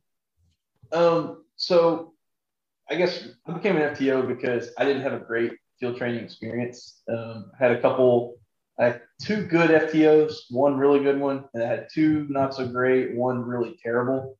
Like, ride with him, I wanted to quit every day. And I was like, man, my background had a lot of teaching experience, not like as a teacher in school, but just various things I'd done. And so I knew how to teach people, how to teach both kids and adults. And so I was like, man, I kind of got this cop thing figured out a little bit. So I'm going to throw my hat in the ring, be an FTO, and try and teach these new guys. Because my department, we've struggled with staffing the last 5 years. This predates all the protest stuff. We've been struggling with staffing. And so we're actually the lowest we've been in 5 years. We went up for a while, then we went back down. But so we had a lot of new guys coming in. I wanted to help, teach them right, teach them some of the ways that I've been taught and some stuff that I've learned. And so, I mean, straight out of the gate, I went almost 9 months without the car to myself. Anybody that's ever been an FTO knows that feeling where you're just like, dude, I'm done. Like, I need a day to myself. You feel like a babysitter almost, like you've got this anchor you're dragging around with you because you're trying to make sure that, they learn what they need to learn. You're teaching them what you have to teach them, tips, tricks, whatever you picked up, while also keeping an eye on your safety, their safety, making sure they're not doing anything illegal or unsafe. And so it's a lot going on at one time, even on a simple call. And then there's all the documentation afterwards. You have to document everything. I don't know how other places do it, but ours is we have to type out every call, just kind of a brief synopsis of the call and like what they did, good, bad, what we taught them, what they learned. And the shift I work is the busiest shift in my department. My one shift handles almost half the calls for all the patrol. So we're super busy. And so it was a run of just getting off 2-3 hours late every single day. And like I said, back to back rookies. We had multiple FTOs out on light duty due to injuries and sickness. So we're short on FTOs. We had a bunch of rookies. It was just burnout, right? And so there was this part of me, and why I reached out to you is like, part of me wants to quit because I'm done. I've only been FTO for like a year, but I've already trained like 10 rookies in this year. But I was like, I don't want to quit because, I've barely done this for a year and I still want to teach, but it's like, I need a break. And so I was like, man, I don't know what to do. I want to quit, but I don't want to quit. And I actually ended up telling the FTO coordinator, man, I can't do it. I'm hanging it up.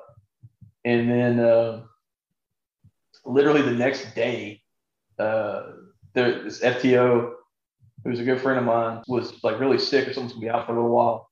So I was like, look, I'll take your Ricky. And then I was like, why am I quitting? I still want to train.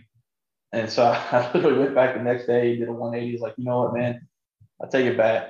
I'm going to keep doing it. I still want to teach. I still want to do it right.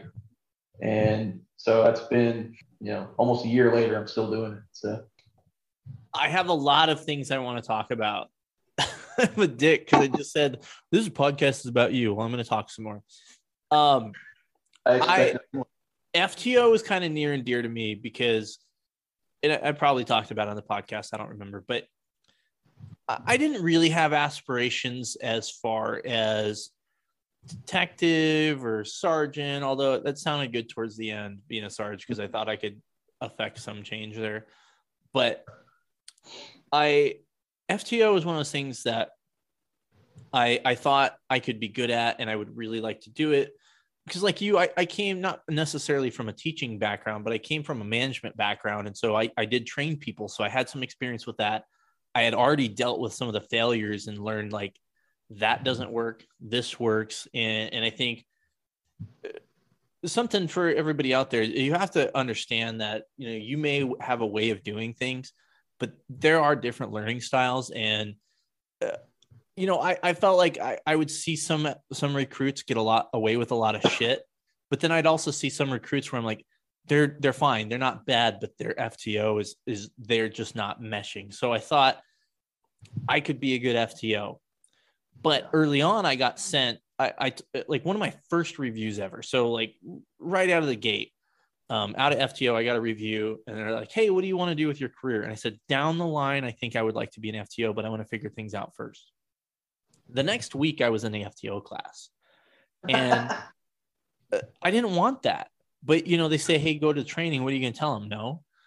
And so I went, and don't get me wrong, the training was great. Fantastic guy trained it. I went to an outside agency for it, and it was great training. But being a new cop and still learning, I was so overwhelmed with everything. I was like, I'm not doing this. I'm not putting in for it. And then I later got deterred from it because I talked to my old FTOs and they said, hey, look, these guys suck worse than you. And we can't, the department doesn't, part of the responsibility, I think, on an FTO, and I want to hear your take on it, is there are some people that, maybe they get through the academy okay, but they get into FTO and it's very clear that they are not going to be cops. And what I observed is there were some people that got through training that I personally, my opinion, just being on a few calls with them, not being their FTO, I thought really needed either more time or they shouldn't have been there. But because of staffing shortages and they'd already invested so much money anyway, they would push through a lot of people. Yeah, we deal with the same issues, unfortunately. And one thing, I try and remind myself is I have them for one phase, 4 or 5 weeks, depending on the phase. I have to teach them to the phase, the standard of the phase they are in, right? I can't expect them to operate at a level they're supposed to operate at the end of training when they're in their first phase. And so that's something I have to constantly remind myself is when they're with me, I have to train them to the standard of this phase. Can they meet the standard? Do they meet or exceed the standard of this phase? Yes or no? If yes, then move them on. You can tell a lot of them, yes, they shouldn't be cops. And we've pulled rookies aside and set them down and been like, are you sure you want to do this? Because we don't think it's a good fit for you based on what we've seen. There are rookies we've had to do that to. We've fired, even with our staffing issues, we've fired several of them for either disciplinary issues or stuff they've done wrong.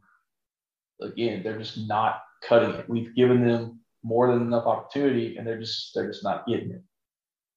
So yeah, that does happen. We've had plenty of people push through who probably shouldn't have been. It's one thing if you're in your first or second phase of training and you're having some issues, that's to be expected. But when you're at the end of your last phase, going into like your ghosting phase or whatever your agency calls it, and you're still having these issues from the first and second phase, you probably shouldn't be there. My ghosting phase was in high school when the girls wouldn't respond my text. But sorry. Facts. Wait, y'all had texting in high school at your age? Damn. No, actually, that's not true. I had my this funny story. I was actually driving on this road I hadn't been on in a long time, and years, in fact, like 20 years. And I was like, man, I remember driving out this way, and I had my fucking Nokia phone with a snake on it, and I had to buy my minutes at the gas station and shit. Yeah. I think I was like 19 or 20, so no, I didn't have my first cell phone until I was out of high school. Yeah. Oh yeah. I didn't get my first one until sophomore, junior year. So yeah. But yeah, we deal with a lot of the same issues still today, unfortunately. And I just try and like. Wait a second. You said at my age. How fucking old do you think I am? I don't know, like 50? No, I know you said you're late 30s. The podcast is fucking over. Fuck you. Okay, go on now. Sorry, Grandpa. I lost my train of thought. What was I saying? I don't even know, man. I was replaying what you said. I was like, wait a fucking second. Slid that in there real quick. That's what she said. I was waiting for that. So yeah, you talked about the quality of. I was waiting for that. Yeah, you talked about the quality of recruits. That unfortunately is an issue we're dealing with too. It kind of comes in waves, and it depends on the academy class. Like I teach at the academy too. I teach. There's 4 of us from 2 from my agency, 2 from the bigger sister agency of ours to the north of us, and we're like a teaching team, and we teach the week-long like basic patrol procedures, right? Where we take everything you learn in the academy, we put it together to get you ready for the street, and we put you through these practical scenarios and stuff. And I've noticed it comes in waves. Like we'll get an academy with, a bunch of switched on people, and, a bunch of them are maybe veterans, maybe they actually saw combat, maybe they didn't, but they're kind of switched on. And then the next academy will be a bunch of goobers. Like it just. I love that fucking term, goobers, a bunch of fucking goobers. I mean, it's appropriate. Like some of them are just like, how did you graduate high school, let alone get into the police academy? So it's not just agency specific. It's kind of across the board. This last academy we had was a bunch of goobers. The one before it was out of 30 cadets, which is the max size. I think like 16 of them were veterans, and they were, for the most part, pretty squared away. It just kind of, you get what you get. And as an FTO, I had a little bit of a different mindset, right? The old way was, at least in my department, was look for a reason to fire him, right? Try and find some reason to get rid of him. Okay. I look at it as it's my job to mold them into a competent professional who's going to be my backup on the street, who I'm going to work beside, right? Because these people coming from training are going to be the guy backing you up on that burglary call at 2:00 in the morning, or when the situation goes south, right? So you have a vested interest in making sure they're trained properly. And that's how I look at it. And to me, it's the FTO's responsibility to fix those problems. And again, a lot of that comes from, like I talked earlier, my upbringing. I come from a problem-solving background, right? If you can't figure it out, find someone who can help you figure it out. And I do that all the time. I'll go to senior officers and I'm like, man, I'm having this issue with this rookie. Like, I've done X, Y, and Z. Man, can you help me out, right? And I don't have a problem putting a rookie in like remedial training and send them to an FTO who I know is very good at this. Whatever the issue may be. Okay, FTO, Smith over here is really good at this particular thing, so I'm going to send them to you for a week, help them fix that issue, and we'll bring them back to me, and we'll see where they're at. So a lot of it is, quality of rookies isn't the best, but also quality of FTOs isn't the best either. I'm glad you brought that up. And let me jump in a little bit here because there was a couple things I wanted to hit. The quality, I wanted to talk a little bit about, there was this old mindset of they're looking for reasons to fire people. And that's, Actually, that's what my dad told me about my old agency is like, they're going to look for a reason to fire you. I didn't experience that. I think pretty much we had one guy wash out, one guy that barely washed out. I think that's a story there, but I think he would have been okay. But I think there's a balance, right? Where it went from a time where I can't speak for all agency, but probably 10 years ago, 15 years ago, it went from a time where they were washing people out that probably would have been just fine with a little extra time. I don't have an issue with people getting a little bit of extra time. That's fine. Some people just need a week or two, maybe 3 weeks. But, we started on the opposite end of that. I started hearing stories where people were getting extended for months. Yes. And I get it. Police work is not something you're going to figure out in you're not going to figure it out in FTO. You're going to need some time, but they're not in a position where people feel comfortable or safe enough to have them out on the road. And I saw several instances of that. So, we had this problem before where guys and gals were getting washed out and they'd go to some other agency and they would be fucking phenomenal cops. I heard tons of stories about that. Like, oh yeah, they washed out this dude. He's a fucking sergeant over here. He fucking kicks ass. Everybody loves him. He's a great cop. Some people just need a little bit more time. Again, that kind of goes back to my thing about different learning styles. It is what it is. But now I think sometimes, and again, I can't speak for everywhere, but now you have this issue where it's clear that somebody, look, it's just not for everybody. And somebody is going to be a dangerous cop. And when I say dangerous, I mean to themselves and to their backup, because they don't react or they don't react properly. And we're pushing them through that. So again, like we always swing too far. Like we went from oh my God, we're throwing away money because these people are good, but you're just fucking with them for no reason, to, all right, everybody's got to pass. There has to be a middle ground. Yeah. And that's, again, an issue that I have to deal with regularly. But you brought up the going to different agencies. We've had that happen. We've had guys who we're a really busy agency, really violent city we work in. For a city of 56,000 people, we have 12 to 15 murders a year, 40, 50 plus shootings a year. So we're really busy. We handle a lot of calls, and there are some people that just can't handle that pace. And so they'll go to a neighboring city or another school, university police, something, and they'll be a rock star.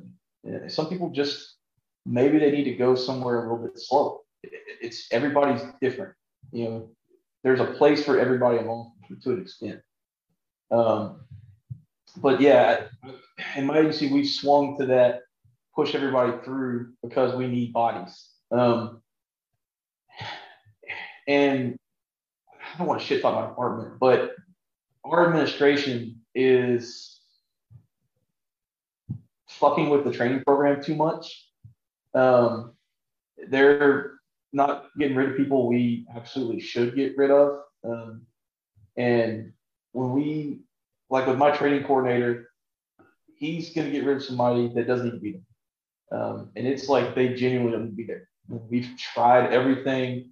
We've got dozens of pages of documentation. We've tried all these different things to fix them. They're not getting it, or they're just not cut out for this, or they're just dangerous. And the administration wants to fight us sometimes. It's no, these people don't need to be here. And thankfully, they've come around pretty much every time. We've been able to get rid of them, or most time the rookie quits before they get fired. But yeah, it's unfortunately something we do deal with. In fact, this one rookie, he's to this day, the only rookie I've had to recommend termination for. I've been able to pretty much fix, but any rookie I've had real problems with, been able to get them to a point where they could, at least meet the standard. And there's this one rookie, he couldn't get it. And it's not like he was a kid. This is 40-year-old man this wasn't his first department he'd been to. He'd been kicked out of training at 2 other departments that were smaller and more potent than us without formal training programs. He'd been kicked out of those departments. And he comes to us and makes it all the way to the end of training when he shouldn't have. And I was I had him at the end. I was man, we've given him every opportunity. He's had he's maxed out his additional training time, and he does not need to be a cop. Like his personality, he pulled some shit in training that he should have been fired for immediately, and he wasn't. And we pushed to get him terminated, and eventually he quit before he got terminated. I think the chief actually was going to fire him, but he quit. And then like a month later, the department's like, oh, well, we're going to hire him back and put him through training again. And I was like, are you kidding me? I showed up for a day shift overtime, right? And at the time, the training coordinator was a day shift lieutenant. And I come walking in, check in with him, say, hey, I'm here. He's like, hey, you want to hear something to piss you off? And I was like, sure, what is it? It's like, well, the chief's hiring this rookie back. And I was like, what? Are you kidding me?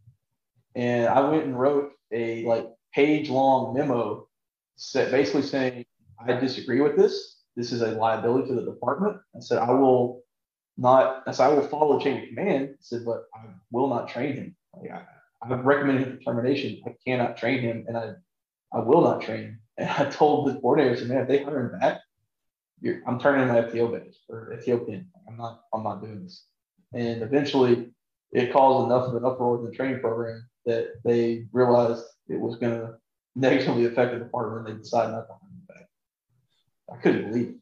Could not believe it. Yeah, it's kind of amazing.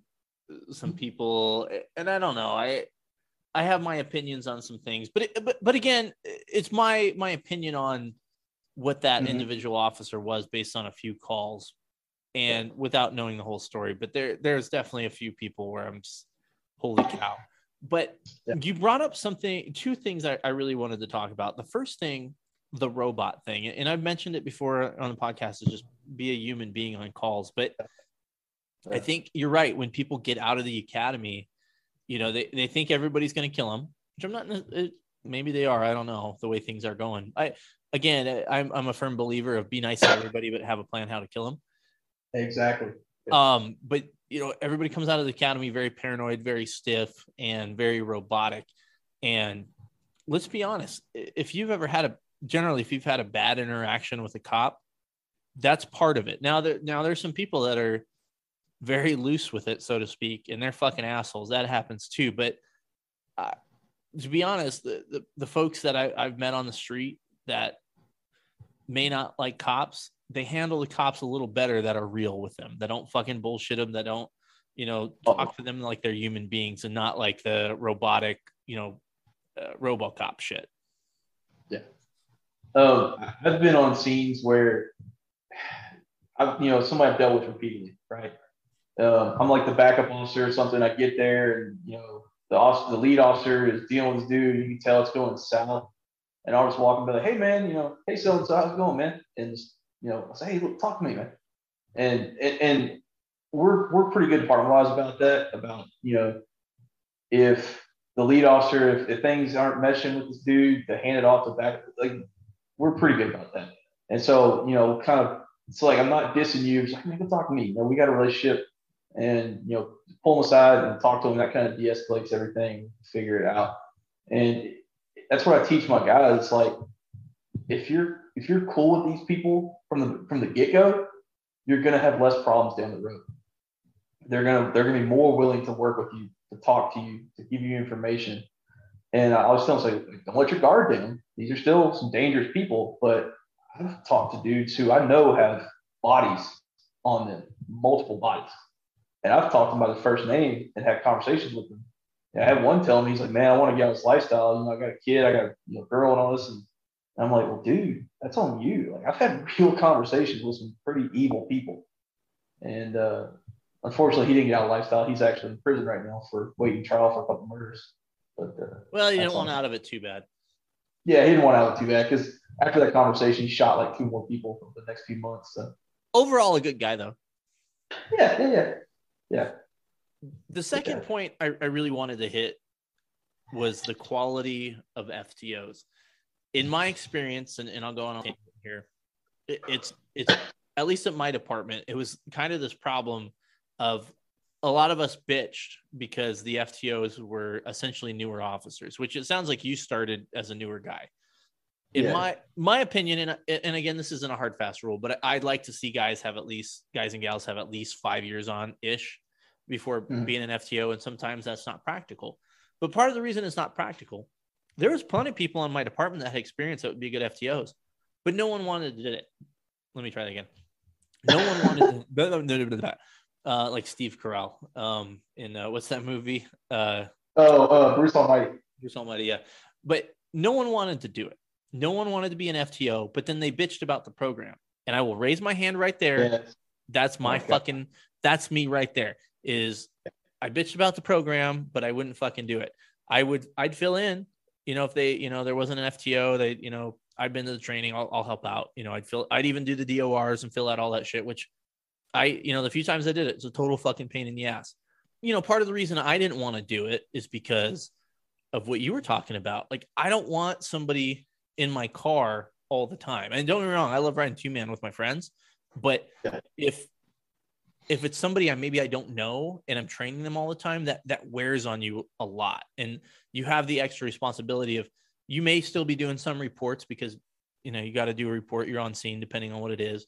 And then you have the added, the documenting all the calls and what they did wrong. And then the training time. And I just felt like it would get old. And that was part of the reason is I didn't want to submerge myself in that, knowing, especially with the shortages, I was going to have a fucking boot in my car all the time. And so it's kind of this double-edged sword. And here's the other thing too, is I'm a believer an FTO is one of maybe the most important positions on the police department, because they're really responsible for molding the cops that come out. And so if you want to affect change within your police department and you want good cops going out there, that have gotten good training, because people are who they are, but you can kind of point people in the right direction and take them under their wing. You have to do it, I guess. I guess my 2 cents on that is you really can't bitch about something if you're not going to go ahead and make yourself the change, so to speak. Yep.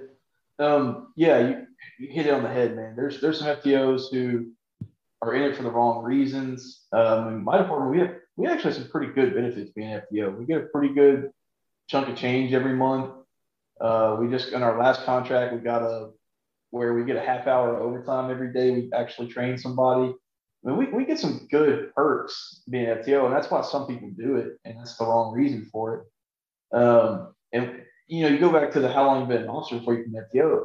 I really think it's person specific. There's some guys, like I had 3 years on when I became an FTO, but I was teaching guys with 15, 20 years experience. I was teaching them stuff sometimes. So it's kind of officer specific. You've got some super mature, 3-4 year officers who are very competent, very mature, who can handle it. You've got some 10, 15 year guys who I wouldn't trust them with, the fact they carry a loaded gun every day. Like, that amazes me. So it's a lot of it's officer specific too. But yeah, you're absolutely right. The molding the future generations of officers is incredibly important, because like I said, you're training your future backup. If they're terrible, that terrible officer may be the only one who can help you that night. And you're like, oh crap, officer so-and-so is coming. Great, I'm going to die. And that's a lot of what I think about is this person is going to be my coworker in a few months. So I want them to be as competent and prepared as I can make them. And I remember distinctly, it was almost a little over a year ago. I had a rookie. He was late in training, he was in kind of middle of phase 4. And we went to this criminal mischief. Guy got his truck keyed up pretty good in a Walmart parking lot. And normally, it's a routine call, right? Well, the guy whose truck got keyed up was a firefighter. And, they're our brothers. So I kind of went a little bit extra to help him to find out who did it. The Walmarts in our area have very good cameras that cover the parking lot. So I was like, hey, let's run over there. We know what time he was there. Let's see if we can pull video, see who did it. Something simple like that. Go to the store and pull video. And my rookie, we're driving over, and he looks at me, he goes, you're the only FTO I've had who does follow-ups. I was like, what do you mean? He's like, you're the only FTO I've had to actually investigate stuff. I was like, what? Like, you've never done this with other training officers? He goes, no, we just take the report and go on. We don't actually look for evidence or investigate. And I was just mind blown. So like, that's such a basic thing for me that I was like, really? They're not teaching you this? That's insane. I had this, I don't know, it always sticks out in my mind, but I wasn't an FTO, but it was my rookie year on graveyards. And we had this call, and I don't think anybody died, but there was a shooting at one of the unlawful houses, and somebody found the car and stopped the guy on the highway. It's like 2-3 in the morning. And, I had stopped by the stop, and they said, hey, we're good, but we're pretty sure he threw a gun out the car. Can you go look for it on the highway? I said, fuck yeah, sure. I'll go look for it. So I'm out there walking, the side of the highway, which I have a side story about that, which we're here. I'll share it. Not to go too far off track, but it was cold. It was winter. And on the other side of this fence on the highway, there was like a child size, I don't know, what's the fuck, like snow pants type thing with like a jacket, like the whole thing. It was like a one piece, like winter puffy thing. And I don't know why, but it was puffed up. And so it's on the other side of this fence. And I'm like, is there a fucking dead kid out here? So I went from like, I'm just looking for a gun to like immediate panic. What the fuck? And I was out there with another cop. And I'm like, what the fuck? And they're like, dude, it's just closed. And I was like, what if it's not closed? We got to do something. And I did the mature thing is I poked, I found a stick long enough that went through the fence, and I poked it, and then, all the air let out. Right. And so there was no kid in there. And hold on a second. What if there was a kid in there? Oh, you're absolutely right. How am I going to articulate in my report that I poked this deceased, this corpse with a stick to see if it was dead or not, or to see if it was a person? Rookie shit, by the way. Dumb stuff. We've all done it. Here's the thing. Graveyards, I honestly think sometimes you just don't think that shit out very well. Because I didn't think anything of it at the time, and then I was like, later on, I was like, did I fucking do that? What the fuck? But anyway, so we're out there looking for the gun. I don't think we ever found the gun, but I looked hard for the gun. That's an important part of evidence. And probably like 45 minutes, an hour later, I go back up to the stop and said, hey, I didn't find it. You got anywhere else for me to look? And they said no. And I said, hey, did you guys talk to him, see what they said? No, we're calling out the detectives. What do you mean? We're calling out the detectives. It's a shooting. You can read Miranda. You can talk to these fucking people. The detective's going to do the same thing as you. And I hate that shit. And, I remember distinctly one of my, and I'm going to toot my own horn again for like the 8th time on the podcast, but I was on this call with my, one of the guys I used to work with, and it's just like a hit and run or something. And he goes, man, if I would never do anything like this. I'm like, what do you mean? He's like, why? What? I mean, he's like, you do fucking great follow-up, man. I don't know how you do it. And I said, you have a computer. You have access to all the same programs. I'm not doing anything extraordinary. I'm just fucking looking in these fucking databases for people to try and find their location. I like that shit. I can't believe people don't like that shit. That's fucking fun to fucking find somebody. Absolutely. I hate, why are you a cop if you just want to fucking punt it off to somebody else? Let's fucking go find them, take them to jail. You're preaching to the choir. That's one thing I got to tell my guys. It's like, quit relying on everybody else, right? You're a cop. Do cop shit. Cop shit is talking to people, finding leads, finding evidence, interviewing people. So we talked about, like DWI is my bread and butter, but I love the detective type work, the investigating. I love interviewing people. I love doing the follow-ups, the leads, the looking for information on people. Like, there's a great feeling when you spend 20 minutes trying to identify a suspect and you finally do it. And you're like, yes, it paid off. I used everything I know and I figure out who the suspect was or whatever. And it's great. Like, it's a great feeling. And that's why I try and teach my guys how to do that, because I don't want an officer who doesn't know how to do anything next to me. Too many officers, at least in my department, that I've seen, rely too heavily on supervisors. They call sergeant for everything. In our policies, there's like 2 or 3 things I have to ask supervisor for permission for. Other than that, I'm free to do my job as long as I follow the laws and policies. In Texas, we have what's called the Code of Criminal Procedure. We have, our penal code and our traffic code and all that. Yeah, you said penal. Penal. The CCP tells us how to apply that, when we can and can't arrest somebody, when we can and can't go into a house or stuff like that, right? And I'm like, I've had arguments with sergeants who said, you can't arrest that person. Motherfucker, right here in black and white, it says I can't. Well, you should have called an S. Policy says I don't have to. You trust me with a badge, a gun, and a police car. I mean, you trust me to handle all this stuff, and yet, in this situation, all of a sudden, I have to call you to ask permission to make. No, I'm a grown-ass man. I'm an experienced cop at this point. I know what I can and can't do. I've made enough mistakes at this point to know what I can and can't do. I absolutely can't do this. Why are we arguing this? And that's something I've noticed is, again, it goes to just not great training. FTOs not knowing this stuff to pass it on. And so rookies aren't getting this information they need to know. And that's why I'm always, every rookie that comes in, I give them my number. I'm like, look, if you need anything, go to your FTO first. And if they can't help you, don't hesitate to call me and I'll help you figure it out. Because I've seen so much of that lately and it's frustrating.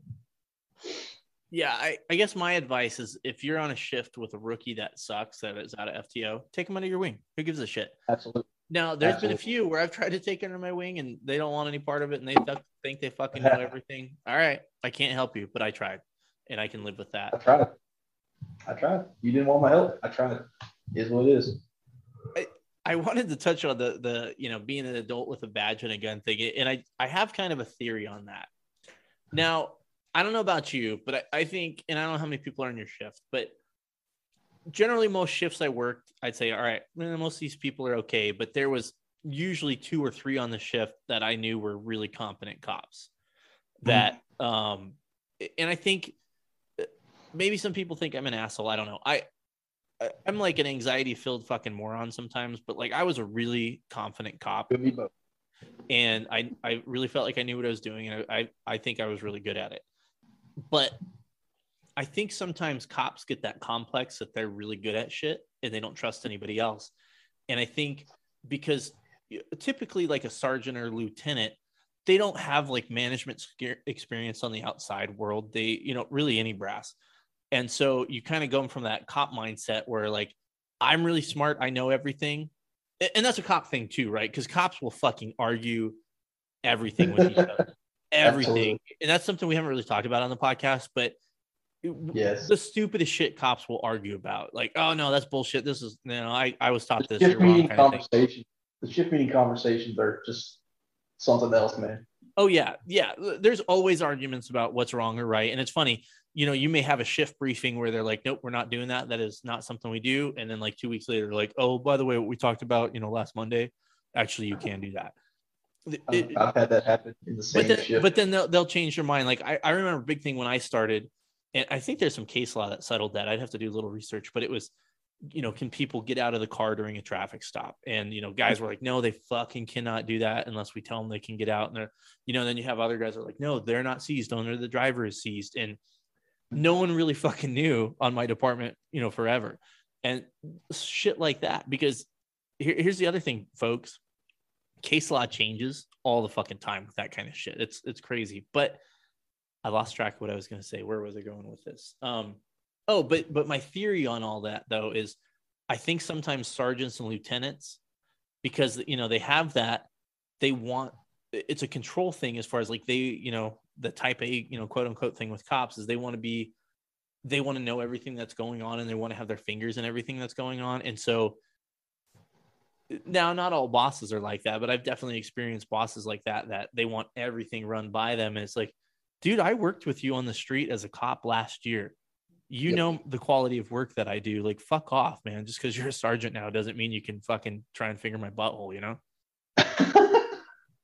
Despite how good it may feel. I mean, it allegedly. I mean, you'd be the expert on that. Professor Patricia says.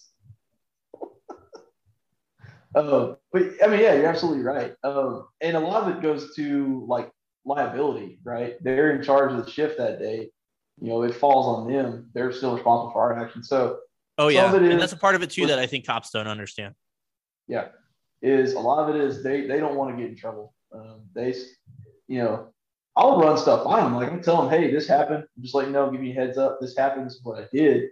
If it's something that maybe they do need to know about, yeah, absolutely give them a heads up. And there's in our policy, if certain types of calls happen, we're supposed to notify them. Yeah, no problem. Anytime that happens, I'll say, hey, look, this is what we got going on. This is what we've done so far.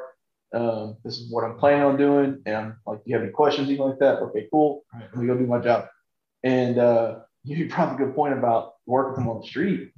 All 4 sergeants on my shift were officers up until the last year and a half. I've worked with every single one of them as a patrol grade officer. So I have a pretty decent relationship with them. I can usually, talk to them like a normal person. And that helps a lot. But a lot of the younger officers, they don't have that relationship with them. So, they have those issues like you were talking about. Well, and to be honest, I think it's a confidence thing too. And again, it's a personality thing. I couldn't answer how every sergeant's going to act. I just feel like if I was a sergeant and you came to me and you're confident in what you're saying and you're knowledgeable about what you're saying, I'm probably going to leave you alone. I think you could probably tell for the most part after a few reports. Now, I always hated when sergeants, you knew when they didn't read them. You always knew there's no way you read this report. I just sent it in 3 minutes ago and it's like a fucking opus, right? You didn't read the report. I didn't like that because I'm not infallible. I might fuck something up. I like to second set the eyes just to make sure. But there's definitely, it can be a difficult balance for sure. Yeah, like I'm not saying I never go to supervisor. I ask questions, but I'm at the point where I've got to the level of competency and confidence in my skills and my knowledge that I rarely have to ask. But if I need to ask, I will. It goes back to what I was talking earlier. If you don't know, ask somebody who does. And I usually call, either detectives I'm good with or officers who I know have a specialty. Like there's the director of our academy. He retired from our department last year, and he was a 20+ year traffic guy. He knows the traffic code and rec reports inside out, backwards, forwards, left, right. Anytime I have a question, I call him up. Hey man, this is what I got. What do you think? I have no problems asking for help. I just don't rely on them. I don't depend on them. I don't immediately, I don't know someone to call supervisor. I try to figure it out first, and then if I can't, I'll call somebody and ask. I got to be honest, man. I don't always enjoy talking shop because I think everybody kind of understands it sometimes. And I'll actually steal something from a donut, which I know not everybody loves donut anymore. But he stopped doing cop stuff for a while because it wears on you a little bit, but I really enjoyed talking shop with you, man. You really represented everything going on really well, man. It was a really fun conversation. And honestly, we had a few tangents in there, but we hit your OAS, we hit the really 2 main topics, which is really crazy for this podcast. Usually we fucking go crazy on all kinds of fucking shit. Well, let's call my tangent in the middle 3, but what's coming now. I have some burning questions that the millions of followers have, and I may change. Coming up, you guys send me a message about this, that anybody that's invested in this, because I feel followers of the podcast, they need something to refer to themselves as. I think, any good band, they have that, right? What they call themselves or whatever. I've thought about the millions. That's kind of up there. Yeah. What do you think about the others? But spelled AWTHERS. Yes, absolutely. You can have like an otter as the mascot, like a little. Yeah, something like that. Yeah, that would be funny. Yeah, if I made like an otter my mascot for the podcast. That would be fucking marketing people, but. With that said, the others have a lot of burning questions for you. Are you ready? Let's do it. All right. Good sir, what is the best patrol car of all time? Oh, that's probably gotta be the Crown Victoria, man. I actually trained one, drove in the academy for the police, driving course. We didn't have them on patrol. We still had some Dodge Chargers, and my first assigned unit was a Charger. That bitch is fast, by the way. I know you're not the biggest fan of Chargers, but those I sons owned of a bitches are Charger. I liked fast. it. Oh, okay.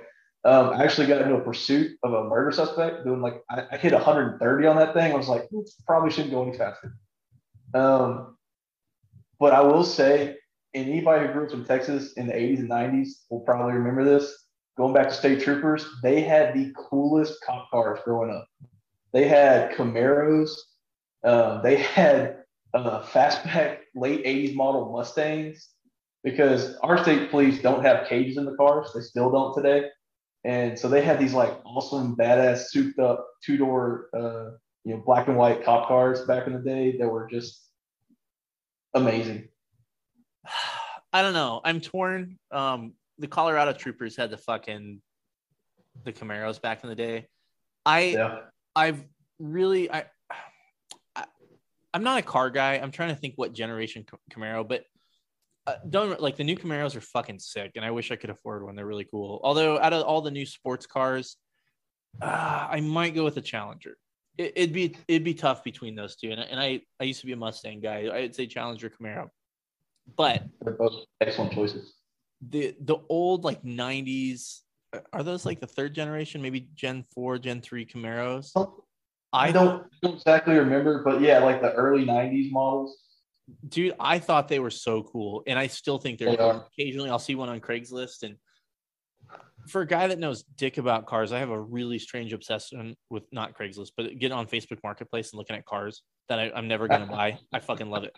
I saw like a 96 like Ford wagon, and I was like, oh, that's fucking cool. But I got a weird thing with cars. But those old Camaros, Colorado State Patrol had those too. They are really fucking cool. And now I'm gonna get on eBay and see if I can get a miniature model of it because I'm a fucking nerd. Thanks. I like the like 88, 89 model Mustangs. The state police used to have had the big long, whip antenna coming off the back and see one of those things just tearing on the highway. It's like, yeah, America. I hate those Mustangs. As a Mustang guy, those 5.0s, the 80s 5.0s, they were really fucking cool. I won't say they're really fucking cool. They are fast. They were terrifying. So fast. Had one so fast, but they were ugly.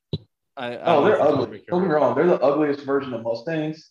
But my grandmother had them. That was her car growing up when I was a kid. She had it was like an 87, 88 Mustang. And yeah, that thing is crazy fast, but it's fun. It's still the Crown Vic, but I do. You know what? I respect that you went a different direction with it. I do respect that. So, props for that. And I got to be honest, man. I do appreciate when people don't necessarily simp to the Crown Vic, but I also appreciate when they do. It's kind of a problem. It's a great car, and like I said, dude, when we trained on them, that was the best week in the academy. And I remember one of the instructors, I was kind of hesitant at one part. He's like, "Is it your car? You pay the note? No, then drive that bitch like you stole it." Yes, sir. You know what? I'm going to steal the microphone. I have a good Crown Vic story, and it's a recent Crown Vic story. Let's hear. I don't know why. I just haven't driven the Vic in a while. Family shit going on. So I haven't really had some alone time in a while to drive the Vic, and it's not great for car seats, but like one time I drove and it was overheating. It was just fluid, but so I hadn't driven it in a while. And the other day I was out and fucking around with something I don't remember. And my oldest comes out and ask me a question. And he opens the passenger door and he leans onto the door, and he just fucking starts screaming. I'm like, what's wrong with you? And he said, something poked me, something stung me. So what the fuck? I never saw anything, nothing fly up. And so I didn't know what the fuck it was. So we take him inside and, look at it very clearly, like a wasp or a hornet sting or whatever. So, we do the thing, ice it up. He's good to go. No big deal. So the next day we come out and he's, I was doing something else. And he's like, I need to investigate the scene of the crime. Opens up the door. There's a fucking hornet's nest inside of the door frame. Apparently, I haven't been driving it enough that the Hornets are taking it over. And, Damn. yeah, so he fucking just leaned into it, and they fucking gave him a little love. And the Hornets are no longer with us, by the way. They were, that bee spray is beautiful. Well, there's your excuse right there. It's like, oh, hey, I need to go drive the Crown Vic around so don't get any more Hornets in it. Right, dude. It needs tires so fucking bad. I'm like, I have so many other bills. Do I fucking? Oh my god! And the hubcaps are starting to get rusted, and it's I don't know. I got some decisions to make on that old Vic, man. Yeah. I've actually even thought about auctioning it for charity, but I love it so much it'd be hard to get rid of. But we'll see. Enough about me. I need to bring back the belt question. I don't know if you've listened to the podcast. Yeah. I asked about, 'cause we're trying to get some information out there about how people poop on duty. What do you do? Oh man, belt comes all the way off. Sometimes if there's not a lot going on, I'll even take the shirt and vest off too, man. You do the whole Costanza, huh? Well, yeah. Depending on where I'm at, right? If I'm at the fire station, because fire stations have clean bathrooms, or if I'm at my actual station, yeah, I'll take the vest and shirt off if there's nothing going on. But anywhere else, I'll just take the belt off. But yes, the belt always comes on. All right. I don't know. I'm weird about it. I just thought it was so much quicker, and especially if you're shitting somewhere that was sketchy. And some of us with IBS, we don't really have a choice where we're going to shit. That's very true. You know, I want my gun. I want that thing on me. You know what I mean? I don't want my belt somewhere else. Or if I need, somebody. That's why you take your gun out of the holster and put it on the toilet paper dispenser next to you. I don't. But then it's not controlled, man. I don't know. It's in a stall with you behind a locked door, right? A locked door. Come on, man. Like a 2-year-old could break into that. Okay, air quotes are unlocked. Yeah, come on. What if some little kid crawls into the toilet stall? By the way, that's one of my favorite fucking Instagram videos. What is it? The kid like crawls under the toilet and is like looking for his parents or whatever. Have you seen that one? I think so. Or he's like, "Do you have any games on your phone?" I'll have to find the video, but it's so fucking like, it makes me uncomfortable because this guy's just trying to take a shit and this little kid like, just fucking crawls under the fucking door. Oh, have you seen that one? I don't think so. I've seen something similar, but it was like a dressing room. No, it was. I'll see if I can find it. Yeah. All right. Well, hey man, it's all about getting the information out there. So I may not be right on this. Do what works for you. I tried it one time without taking the belt off, and it was such a pain in the ass. I was like, no, I'm not doing this again. Fair enough. It's not a pain in the ass. You just don't know what you're doing. Allegedly. Now, here's the most important question. Nobody cares about your OAS. Nobody cares about your FTO experience or what we think about it. Nobody cares about me thinking the country needs to stop fighting. Everybody really wants to know, Squirrely Dan, have you ever shit your pants? I was waiting for this question. I'm ashamed to say I have not as an adult. As a kid, even like 10, 11 years old, yes. As an adult, no. I've had a lot of near misses. That you're like, all of a sudden, you're like, uh-oh. This, you feel that little bit come out. You kind of skid mark your drawers. But I have not shit my pants as an adult. Hold on. Oh, does that count? We need to make a distinction here, and maybe this needs to be a poll. I'm a firm believer that if anything touches fabric, you shit your pants because it's still shit. True. Now, I thought you were talking about like actually like dump the load in your underwear. I think most people have done that, but I think everyone's left skid marks. Yeah, pretty sure everybody's left skid marks. Yeah, everybody goes racing every once in a while. Exactly. I'm glad I cleared that up for everybody listening. Then now, if that's the standard, then yes, I have. Welcome. I really feel like instead of humanizing shitting the pants, oh shit, that reminds me, somebody bought the t-shirt and sent a picture to me. I'm gonna fucking have to put it up. It's good. But instead of humanizing the shitting the pants, really all I'm doing is giving people a complex. And no, people never thought about it before in their life. And now they listen to me 2 times a week, sometimes ask people if they shit their pants. and now it's in their head. And I feel like I've caused more accidents than made people feel better about it. Like a little reverse psychology. Maybe. I don't know. Well, buddy, we've come to the conclusion of this podcast. Have any imparting words of wisdom for the millions of others out there? The millions of others. Yeah, that's something I've actually thought about. You know, like I said, listen to your podcast for a long time. I hear this question often, and actually, it's not one thing. It's kind of three quick things. The first is just never stop learning. Right. At the end of the day, you are responsible for what you're supposed to know in your level of training. Right. I tell guys all the time, don't depend on the department. If you got to go to class on your own, just never stop learning. There's always something else you can learn. The next one is, we already kind of talked about it, but take your own initiative, right? You don't have to rely on supervisors for everything. Make your own decisions, as long as it's within policy, within law, within common sense. But don't be afraid to make the decision to do it. And then the last one I had is, man, just give it your best. Just give it your best effort. We already kind of talked about the half-ass investigation and stuff. But even if it's a simple call, just give it your best effort. People are expecting that from you when they call you. They don't want somebody with a bad attitude showing up, griping at them and leaving, not helping their problems. Give it your best effort. Nothing is beneath you as an officer, right? Your purpose at the end of the day is to serve and protect the community. And that's what you get paid, for the most part, a decent amount of money to do. So don't let anything be beneath you. Just handle up on it and do it. Hell yeah, brother. I still don't have the sound bite. Before we move on, I wanted to touch on something that I've wanted to bring up on the podcast a bunch of times, and it just hasn't happened. But you brought it up as far as going to outside training. I've kind of, unfortunately, arguing on the internet never really works out. Nobody really gets their point across, and people get more upset than they should. Again, raise my hand. I'm guilty of it. But even some pages that I really like have kind of done some rounds on this, and I just want people to, my perspective on that, again, my soapbox, apparently, again, this podcast is my in a perfect world, I think police departments need to be providing better training to their cops, and they need to be sending their training to sending their training to cops. They need to be, I've had a few too many, buddy.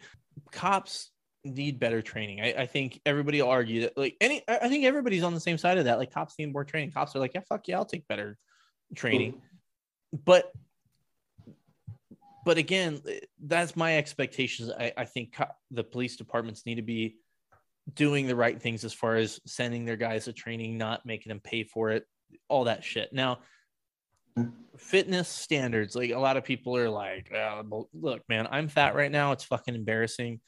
Cops shouldn't be fat. Nobody really should be fat, if we're being honest. Now, there's always exceptions, and some people just have, they're fat because of medical reasons or whatever. That happens sometimes, but for the most part, none of us should be fat. Okay. We all have a choice not to fucking pick up that spoon.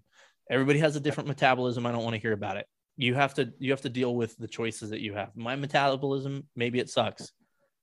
Okay. That's something I have to deal with. Right. Like, it's like, if I was born without, an appendage, that's something I have to deal with. I don't want anybody feeling sorry for me. Right.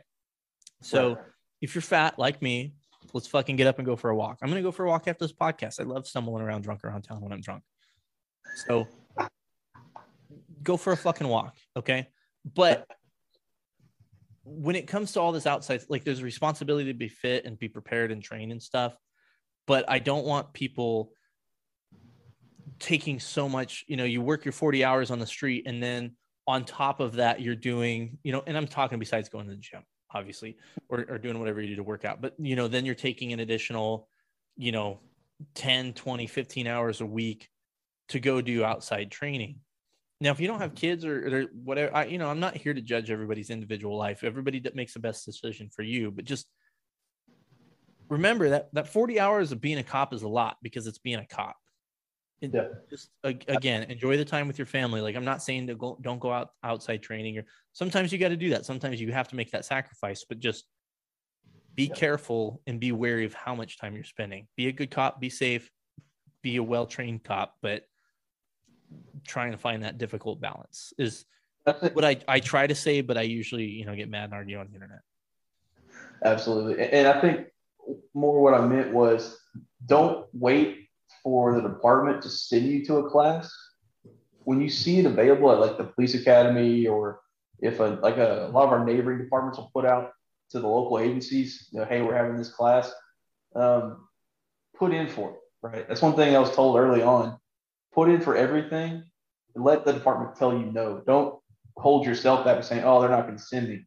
Put in for it anyway. You may get to go, and you get to go some cool stuff. That's what I tell my guys a lot. It's like I sit them down and I show them the state website, and like, these are the classes you have to take within this amount of time. These are classes you have to take to advance your level of licensing. And nobody shows them that. And I had to learn that the hard way myself. And that's what I mean by be responsible for your own training. Make sure you have your classes within the time frame you have to have them, and that you don't get caught up in something. I've gone to outside classes on my own time that the department didn't send me to. And like I said, I have no kids, nothing like that. So I have that flexibility. Street cop training classes, you talked about them before. They're fantastic. I've been to several of their classes. Well, 2 of them I went to totally on my own time because my department wasn't going to send me to them. And I made it work for me. I made a little vacation out of it, kind of thing. And, I wanted the knowledge. Like, I don't care if it's not going to show up my training record or whatever. I wanted the knowledge to make me better. And so I was willing to put forth that effort. Like you said, everybody's different. Everybody's got a different situation.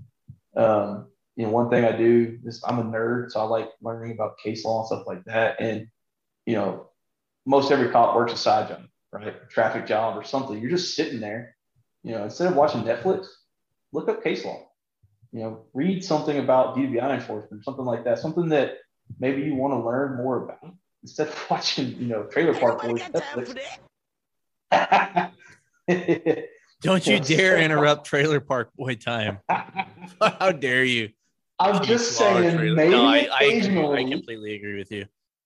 Yeah, maybe occasionally pause Netflix, open a book or look something up. You build it into your schedule, make it work for you. So that's just my little 2 cents. Yeah, I think sometimes I make these grandiose statements, but it's not. We're not in a utopian society, so there is a responsibility on you to, be the good cop. You can't rely on your department to do that stuff. But I advocate, I don't necessarily shit on people for, hey man, I'm gonna stay home and do some shit with my kids, because I mentioned I've missed out on a lot of time with my kids, and I will never get that time back. And that was, working off duty jobs and things like that. So balance it. Go get the training you need, training you want, go to BJJ, all that stuff. But, don't forget about your kids too. That's my 2 cents. Absolutely. Like I said, right now, I don't have kids. I don't have a wife. I'm single. So I can do You're a more fucking handsome man. How are you not fucking married, having babies? I don't know, man. It's not like for lack of trying. Should we do a dating game and try and hook you up with some badge bunnies? We'll see. That's such a terrible idea. It is a terrible idea. Well, and let's be honest, man. And this is going to sound completely fucked up, but well, I don't know. Maybe it would work. I don't know. Because I tried with a gal, and if you listen to that podcast, I really do want to do the dating game. If somebody legit wants to do it, and you work in an area where there's enough people, hit me up. We'll fucking do it. We'll have fun. So I think it could be a blast. An option. But absolutely. Like I was talking about burnout earlier, man, I just had to cut back. I had to cut back on the overtime, off duty. I've gotten to a point where I don't really need it. And so I work less. I have hobbies outside of work. Some weeks I may work a little extra, but then the next week I won't work so much. I try and balance it all out. And one thing we didn't talk about, we talked about my shooting kind of death, but I didn't really have a whole lot of effects from that. But we talked about anxiety and stress.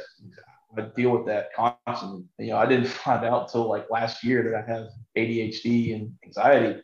And I went through some stuff for the last few months in my personal life, and I I'll tell everybody right now, I'm going to therapy.